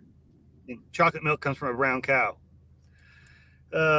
Lisa here says that they finally got a first mobile slaughter in Kansas near them, and it's about 30 miles from them, so that's cool. Good, yeah. And it also said down here, she had asked, maybe you know something, what other good podcasts that teach butchery? I don't know of a ton of podcasts that specifically teach it. There are a lot of YouTube channels, which is cool, because it's a hard format to do not in video. And I wish I had more video stuff to put up for you guys. It's just hard to do it and video it at the same time. But Tiffany's got some awesome social media content. The Bearded Butchers have a really good, like really, really technical. It's hard to watch that sometimes as a home butcher, because everything they're doing is in like the perfect, spotless, clean, all of the equipment, like professional USDA shop. They have a lot of shit you don't have, but it's really good for looking at, this is how it's supposed to be done. This is what I want to achieve. So then when you want to figure out how to do it with your own shit, then ask me, how do you redneck it? That's I've kind of made a out of that. That's me. I'll be like, yeah, I'll cut you T-bones, and I'll be in there with a reciprocating saw, and and I can make it work too. Sorry, I can make it look like I came off a bandsaw. It'll just take me 5 times as long. It's fine. It's totally fine. I was actually going to go watch I heard the Bearded Butchers had I think, was it you who told me they had a video on bison? Because that's coming up next month. I'm totally going to watch. I did not have, they do have a lot of them that they do on bison as far as the actual breakdown. Yeah. The breakdown is very similar to beef. Like I said, they're bigger chested, but much smaller and high as you think. And you'll be surprised. Can see it. Yeah. You'll be very surprised when you process one, because your assumption is bison are huge, they're bigger than cows. They're not. They're all hide and head. Once you get that hide off, it's like a scrawny little longhorn. How's it skinning them? Furry. You ever done a Highland? Yeah. It's a lot like a Highland. Oh, okay, but it's still the same, like. The hide can be a little bit thicker on some of the older ones, but you'll get through it. It'll be fine. It's no worse than doing a big old bull. It's not going to be an old one. We're going to do younger. It's going to be like 1,000 pounds. With some of the shit I've seen you do, that I've seen pictures of that you've done, you'll be fine. A bison will not be a problem. The only trick will be, just to putting it down, and if there's other bison around you, as long as you have the situation set up right, you should be fine. Yeah, this is something I've actually been working with the producer for like a year. He's been wanting me to come butcher one. And I told him, I was like, I have very specific things. Like my trailer is not being pulled in a pasture full of bison. Abso-freaking-lutely not. Like I said, somebody's already hit my trailer with their tractor, and I Yep. had to send them a very large bill for that. Not to mention, then I have to like take time off work to take it in somewhere to have it fixed and all this crap, and that messes with my schedule. Like I'm scheduled out already, you know. Yeah. It's actually weird though, because certain Hard ones to are book, booked and certain ones book aren't. yourself full when you're in this line of work. You know, there's not a Yeah. lot of competition. Nobody else No, out there doing your shit anywhere near you. no. And I also have to make room in my schedule every week for emergencies, because it never fails that somebody's going to call me. Now, do I get to all of them? No. But a lot of times they just wait too long to call me, or there's too many factors, too many risk factors. I won't go out and do it. You know, if it's going Yep. to be inedible, I'm straight with people. What was that last comment? Oh, Brian, that's my crazy coffee guy. He's Paid talking an about how you 18 can, rolled up for Katie, something. you know, the shit you can get away with on social media. Oh, I man. know, it's crazy that I Now can we get know away what with his more on TikTok looks Facebook. like. So, I just think it's crazy that I can get away with more on Facebook than I can on TikTok. yeah, I don't know. I get banned more on Facebook than anywhere else, but Really? but well, not recently, because I avoid doing anything on Facebook for the most part, other than occasionally specific groups and just people I know, keeping in touch with some friends. I don't Facebook much. I put my shit out there. I'll broadcast my stuff to it, but I don't spend a lot of time on Facebook anymore, because I say what I think and people report. It's time to open an OnlyFans. I bet you I could put whatever content I want Right. on OnlyFans. I could get as gory as I want, cutting I'm heads sure you off. could. I honestly, though, from what I understand, and I don't know, because this topic came up before. This was a topic in my group at one point. Somebody's like, I should do that. I think their terms of service is they actually know blood and gore. Like, they're okay with hardcore shit, that whatever, but nope, certain things. Womp, womp, womp. Right. I was all excited for a minute. I was like, this Okay, is we'll come up with our own version. We'll come up with like a random gory butcher OnlyFans type thing, you know? People just show up and tip you in Bitcoin. Yeah, because I mean, there are just so many moments. I gotta preface this by saying, like, I do take the dispatch very seriously. Like, Oh, yeah. it's extremely important to me that the animal doesn't stress, doesn't see it coming. It's quick, it's one and done, and that's it. However, I miss too many opportunities to joke around about it on TikTok. I'm like, oh man, that song is perfect. I'm like, I could totally do a TikTok for this. And then I'm like, wait, I can't post that. Yeah, I just do it anyway. I just do it anyway. I know. And then they just get taken down. It's frustrating, because then I'll spend like 4 hours editing it, making my masterpiece. And then I'm mad because I've lost the time. I just do it on TikTok, throw it up there, have the auto download, and then I turn around and I throw it up on YouTube Shorts too. And I know YouTube doesn't really like that it's TikTok branded, but I don't give a fuck, and I do it anyway. Yeah. I mean, I throw TikToks on my Facebook all the time, because honestly, social media is a job. It is. People deserve for this. You know, I remember when people first started getting paid as like social media creatives, you know, and everybody was bitching about it. Yeah. Nobody saw the work that went into getting them there. But you know what? I've got 2 businesses, which means I have 2 accounts on Facebook, Instagram, TikTok. I have all those message pages, all those comments to reply to. Plus, I have 2 phone lines, which I really don't use the second one, but I put it on my business cards and occasionally still get a call. So I still hold it. And so I got to go through the text messages, and then I've got to go through, you know, the phone calls and the voicemails. And I'm going, oh my gosh, after I'm done getting through all of that, I'm like, it's been 5 hours. I know. And that's without even building your own website and doing that shit on the side. I just spent the last week working on this freaking spice thing, because it needed to happen. The website needed to go up. Yeah. You sit down and it's like, wow, I accomplished 10% of what I wanted to in 5 hours is gone.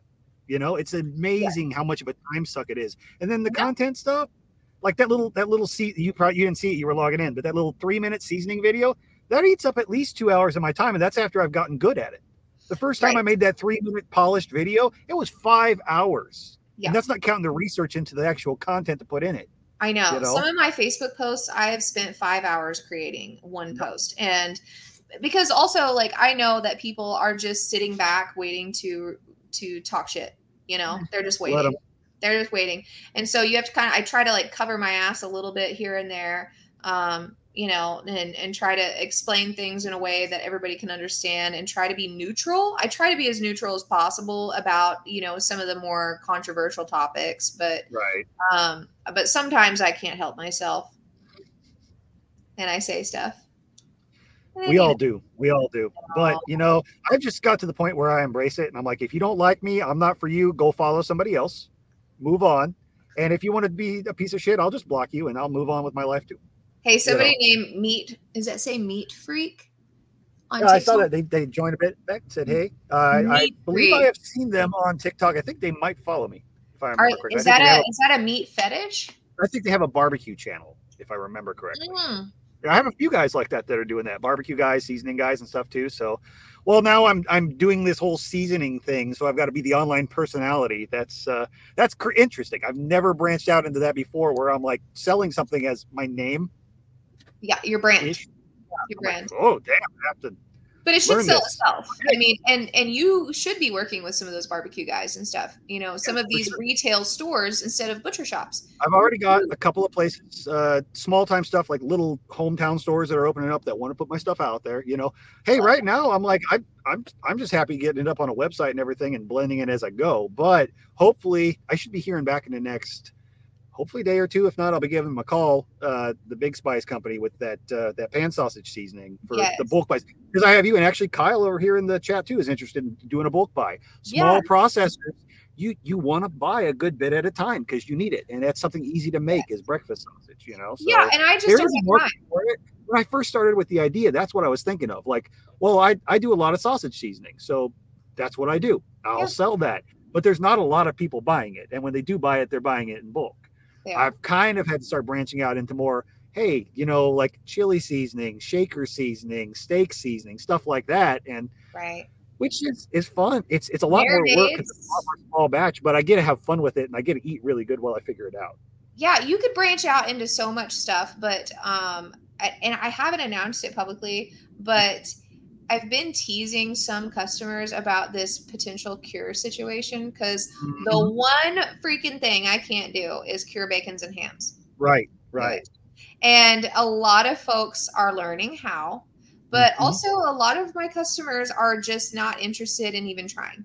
So some of them will just have me grind it up, but then other people, or we could do, various things. They can still cook it as a pork belly. They can still cook it as a roast. You can still make pork cutlets and things like that out of it, which are delicious. But a lot of people want that cured sugary hams. And, in the beginning, I had these big dreams. I have like these big dreams of like my honey baked hams. I have dreams of that, but I legitimately don't have time. That is a freaking joke. I mean to tell you. And maintaining that and the curing it, making sure it's cured long enough when it comes to the hams. And then I enjoy that part of it, but I have to work that in as a part of the routine during that time of year when I'm doing that. It's so hard. It's a time commitment. For me being mobile, it doesn't make sense. And I really there's no way you have to have a shop if you're going to do it. And I don't want people coming to my home all the time. My home is supposed to be my safe place. I should laugh at that because of my current situation. Oh my God. Anyway, but it's supposed to be my safe place. I don't want people coming in and out all the time, dropping off or picking up cured meats. But we might have a ready cure situation that I can sell people, or potentially that would be a way to go, that you went clear instructions, See, what I'm thinking with a lot of these different, especially like sausage seasonings, cures and stuff like that, if somebody buys it, literally have an extra sticker on the bag that has like an address and a QR code where go to this website and it's a full blog post on how to do it, video content if possible, pictures, walkthrough, that kind of stuff. Because that's what people want. People aren't going to buy your shit unless they know how to use it. If we make this happen, I will be so excited. So excited. And cure is not that hard to be able to blend up. It's all numbers and ratios for the right amount of salt, sugars, and now here's the other thing though too. Are most of the people who you're working with wanting the like nitrite free, because that's people don't get that you have to explain that whole ball game of when you cure something you're still using nitrates even if you use celery salt. Now, the customers that are wanting nitrate free, they're curing their own. They're fine. Yeah, that's They're fine. okay. That's fine. Because I'll tell people too. I'm like, look, I don't want to be the one that's responsible for you getting botulism. You know, Right. I'll explain why. And I'm like, it's not even just like a liability thing. It's like I understand the science behind it. I'm not scared of it, and I just don't want to play that game because all it takes is one kid to get botulism and die, and I'm going to feel horrible. You know. Right. That's how I feel about my trailer. Kids on my trailer all the time. I'm like terrified somebody's going to get hurt, and I don't have a liability waiver. Lisa, hers is Backyard Butchery. She's all over, but I do have her stuff linked down here in the notes on YouTube if you check the video description. And I'll have all that linked as well on the audio side when I put that out. And to answer your question earlier, too, about the podcast, I don't know if you realized when I mentioned my podcast. My podcast is literally just the audio of my live videos that goes up. That way you can listen to it on a podcast player. So you're watching this episode. We just happen to have the video content, too. So yeah. It makes it easier for me. One less thing for me to do, but it gets out to a lot more places. So yeah, I showered for this live video, you guys. Right? Well, we appreciate that. I think. Yeah. So do I. Yeah, I was like, look at that. I got my hair down and everything. It just stays up. It just stays up. I feel bad for my hairstylist because I'm like, just make sure it's still going to ponytail. I really don't care what it looks like. Yeah, it has to be out of the way. Yeah. If I was brave, I'd just cut it all off, but I can't. I can't. Oh, Lord. Well, I do need to so I lose my voice here. I need to wrap it up a little bit because it is starting to get dark out here. Then they will kick me out of this park, unfortunately. You have got to get your situation worked out. Well, I know, but short of Starlink, there is nothing that's just going to work for me to do it at home. You know, and we've talked about that, but I'm like, dude, it's literally like $2,500 a year to have Starlink. What? Well, yeah, it's like a 900. Well, especially if you want the mobile, so you could actually take it with you, which I would. It's like $150 a month, and like $900 for the initial equipment or some shit. Gosh. It's a chunk. Buddy of mine has it, and it's great because they have to have it. They're on the road all the time, and his wife works remote.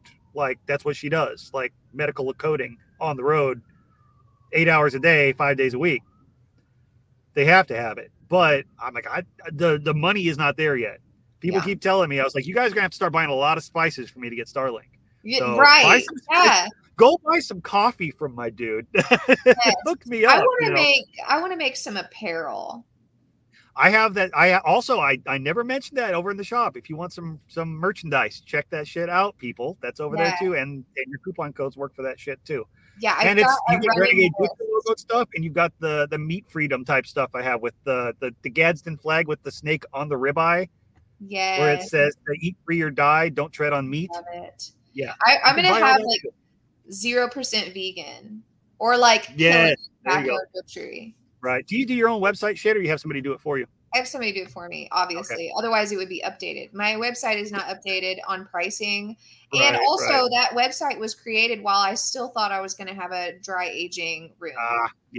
So it is false advertising. I have got to get that fixed. And I need to update my cut sheet. I'm embarrassed by my cut sheet because I also, it got thrown together so quick. And, of course, I was going to dive into the whole cut sheet thing, but we ran out of time. That's a whole nother ball game. Oh, I know. Lord. I know. Oh, that's always crazy. Well, I've got to feed baby goat anyway. Yeah, it's about time. We got to wrap this up. I got to get this downloaded and uploaded and all that fun stuff. But I'm sure we will have you back on at some point when all the schedules align. There will be plenty to talk about. You were slightly worried at first. You're like, well, if we run out of things to talk about, that's not going to happen. Especially if we have audience interaction and questions and stuff. So I know there's so many things we could get into. Oh my God. Absolutely. It's been quite a year. There we go. Kyle's got back of our shirts. His to say, we kill him, you grill him. Yep. There you go.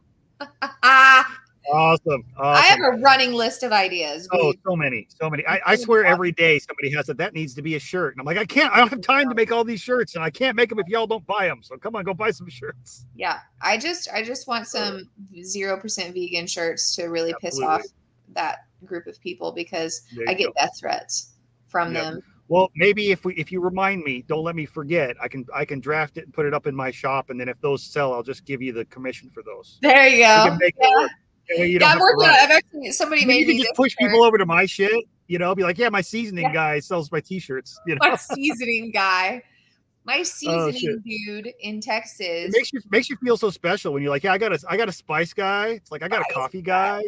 He's got the spice. Right. He's got Oh, spices. shit. Oh, there's jokes available. So many. So many Well, jokes. it's even better when I'm on TikTok all the time because I post these educational things on the different seasonings now. I do like the one a week, so it's my spicy content. Yeah, I'm telling you, I'm gonna have an OnlyFans for right. my butcher shop. Just give me time. Do it. Give it a shot. Why not? All they can do is kick you off, right? Right. Oh shit. All right. Well, I appreciate you being on here. And yeah, course. Kyle says you need to join Telegram. I know. I've been telling her that for a while. I might already be on Telegram. Did you send don't me an invite? I think I did a while back. It's just me like a another chat app on the phone, and yeah, it's the place to be though. It's pretty badass over there. We got a pretty Okay. good group. We got about Yeah. 75 people on average that are in that group that are all kind of just hanging out talking about this shit. So I mean, he says I need to join, but he doesn't know me yet. well, he's in that Facebook group with us too. So okay, cool, man. he's pretty Cool, cool. yeah, send me another invite. Yeah, I'll And shoot you another we'll do invite. this- Yep. We'll do this when I come back from vacay. Right. Yep. All right. Well, I appreciate it, and we'll have you back on, I'm sure. I hope you guys have a good night, and I will get this all wrapped up. So thanks folks for listening in, and catch you all later. Awesome. Thanks, Josh. Thank you.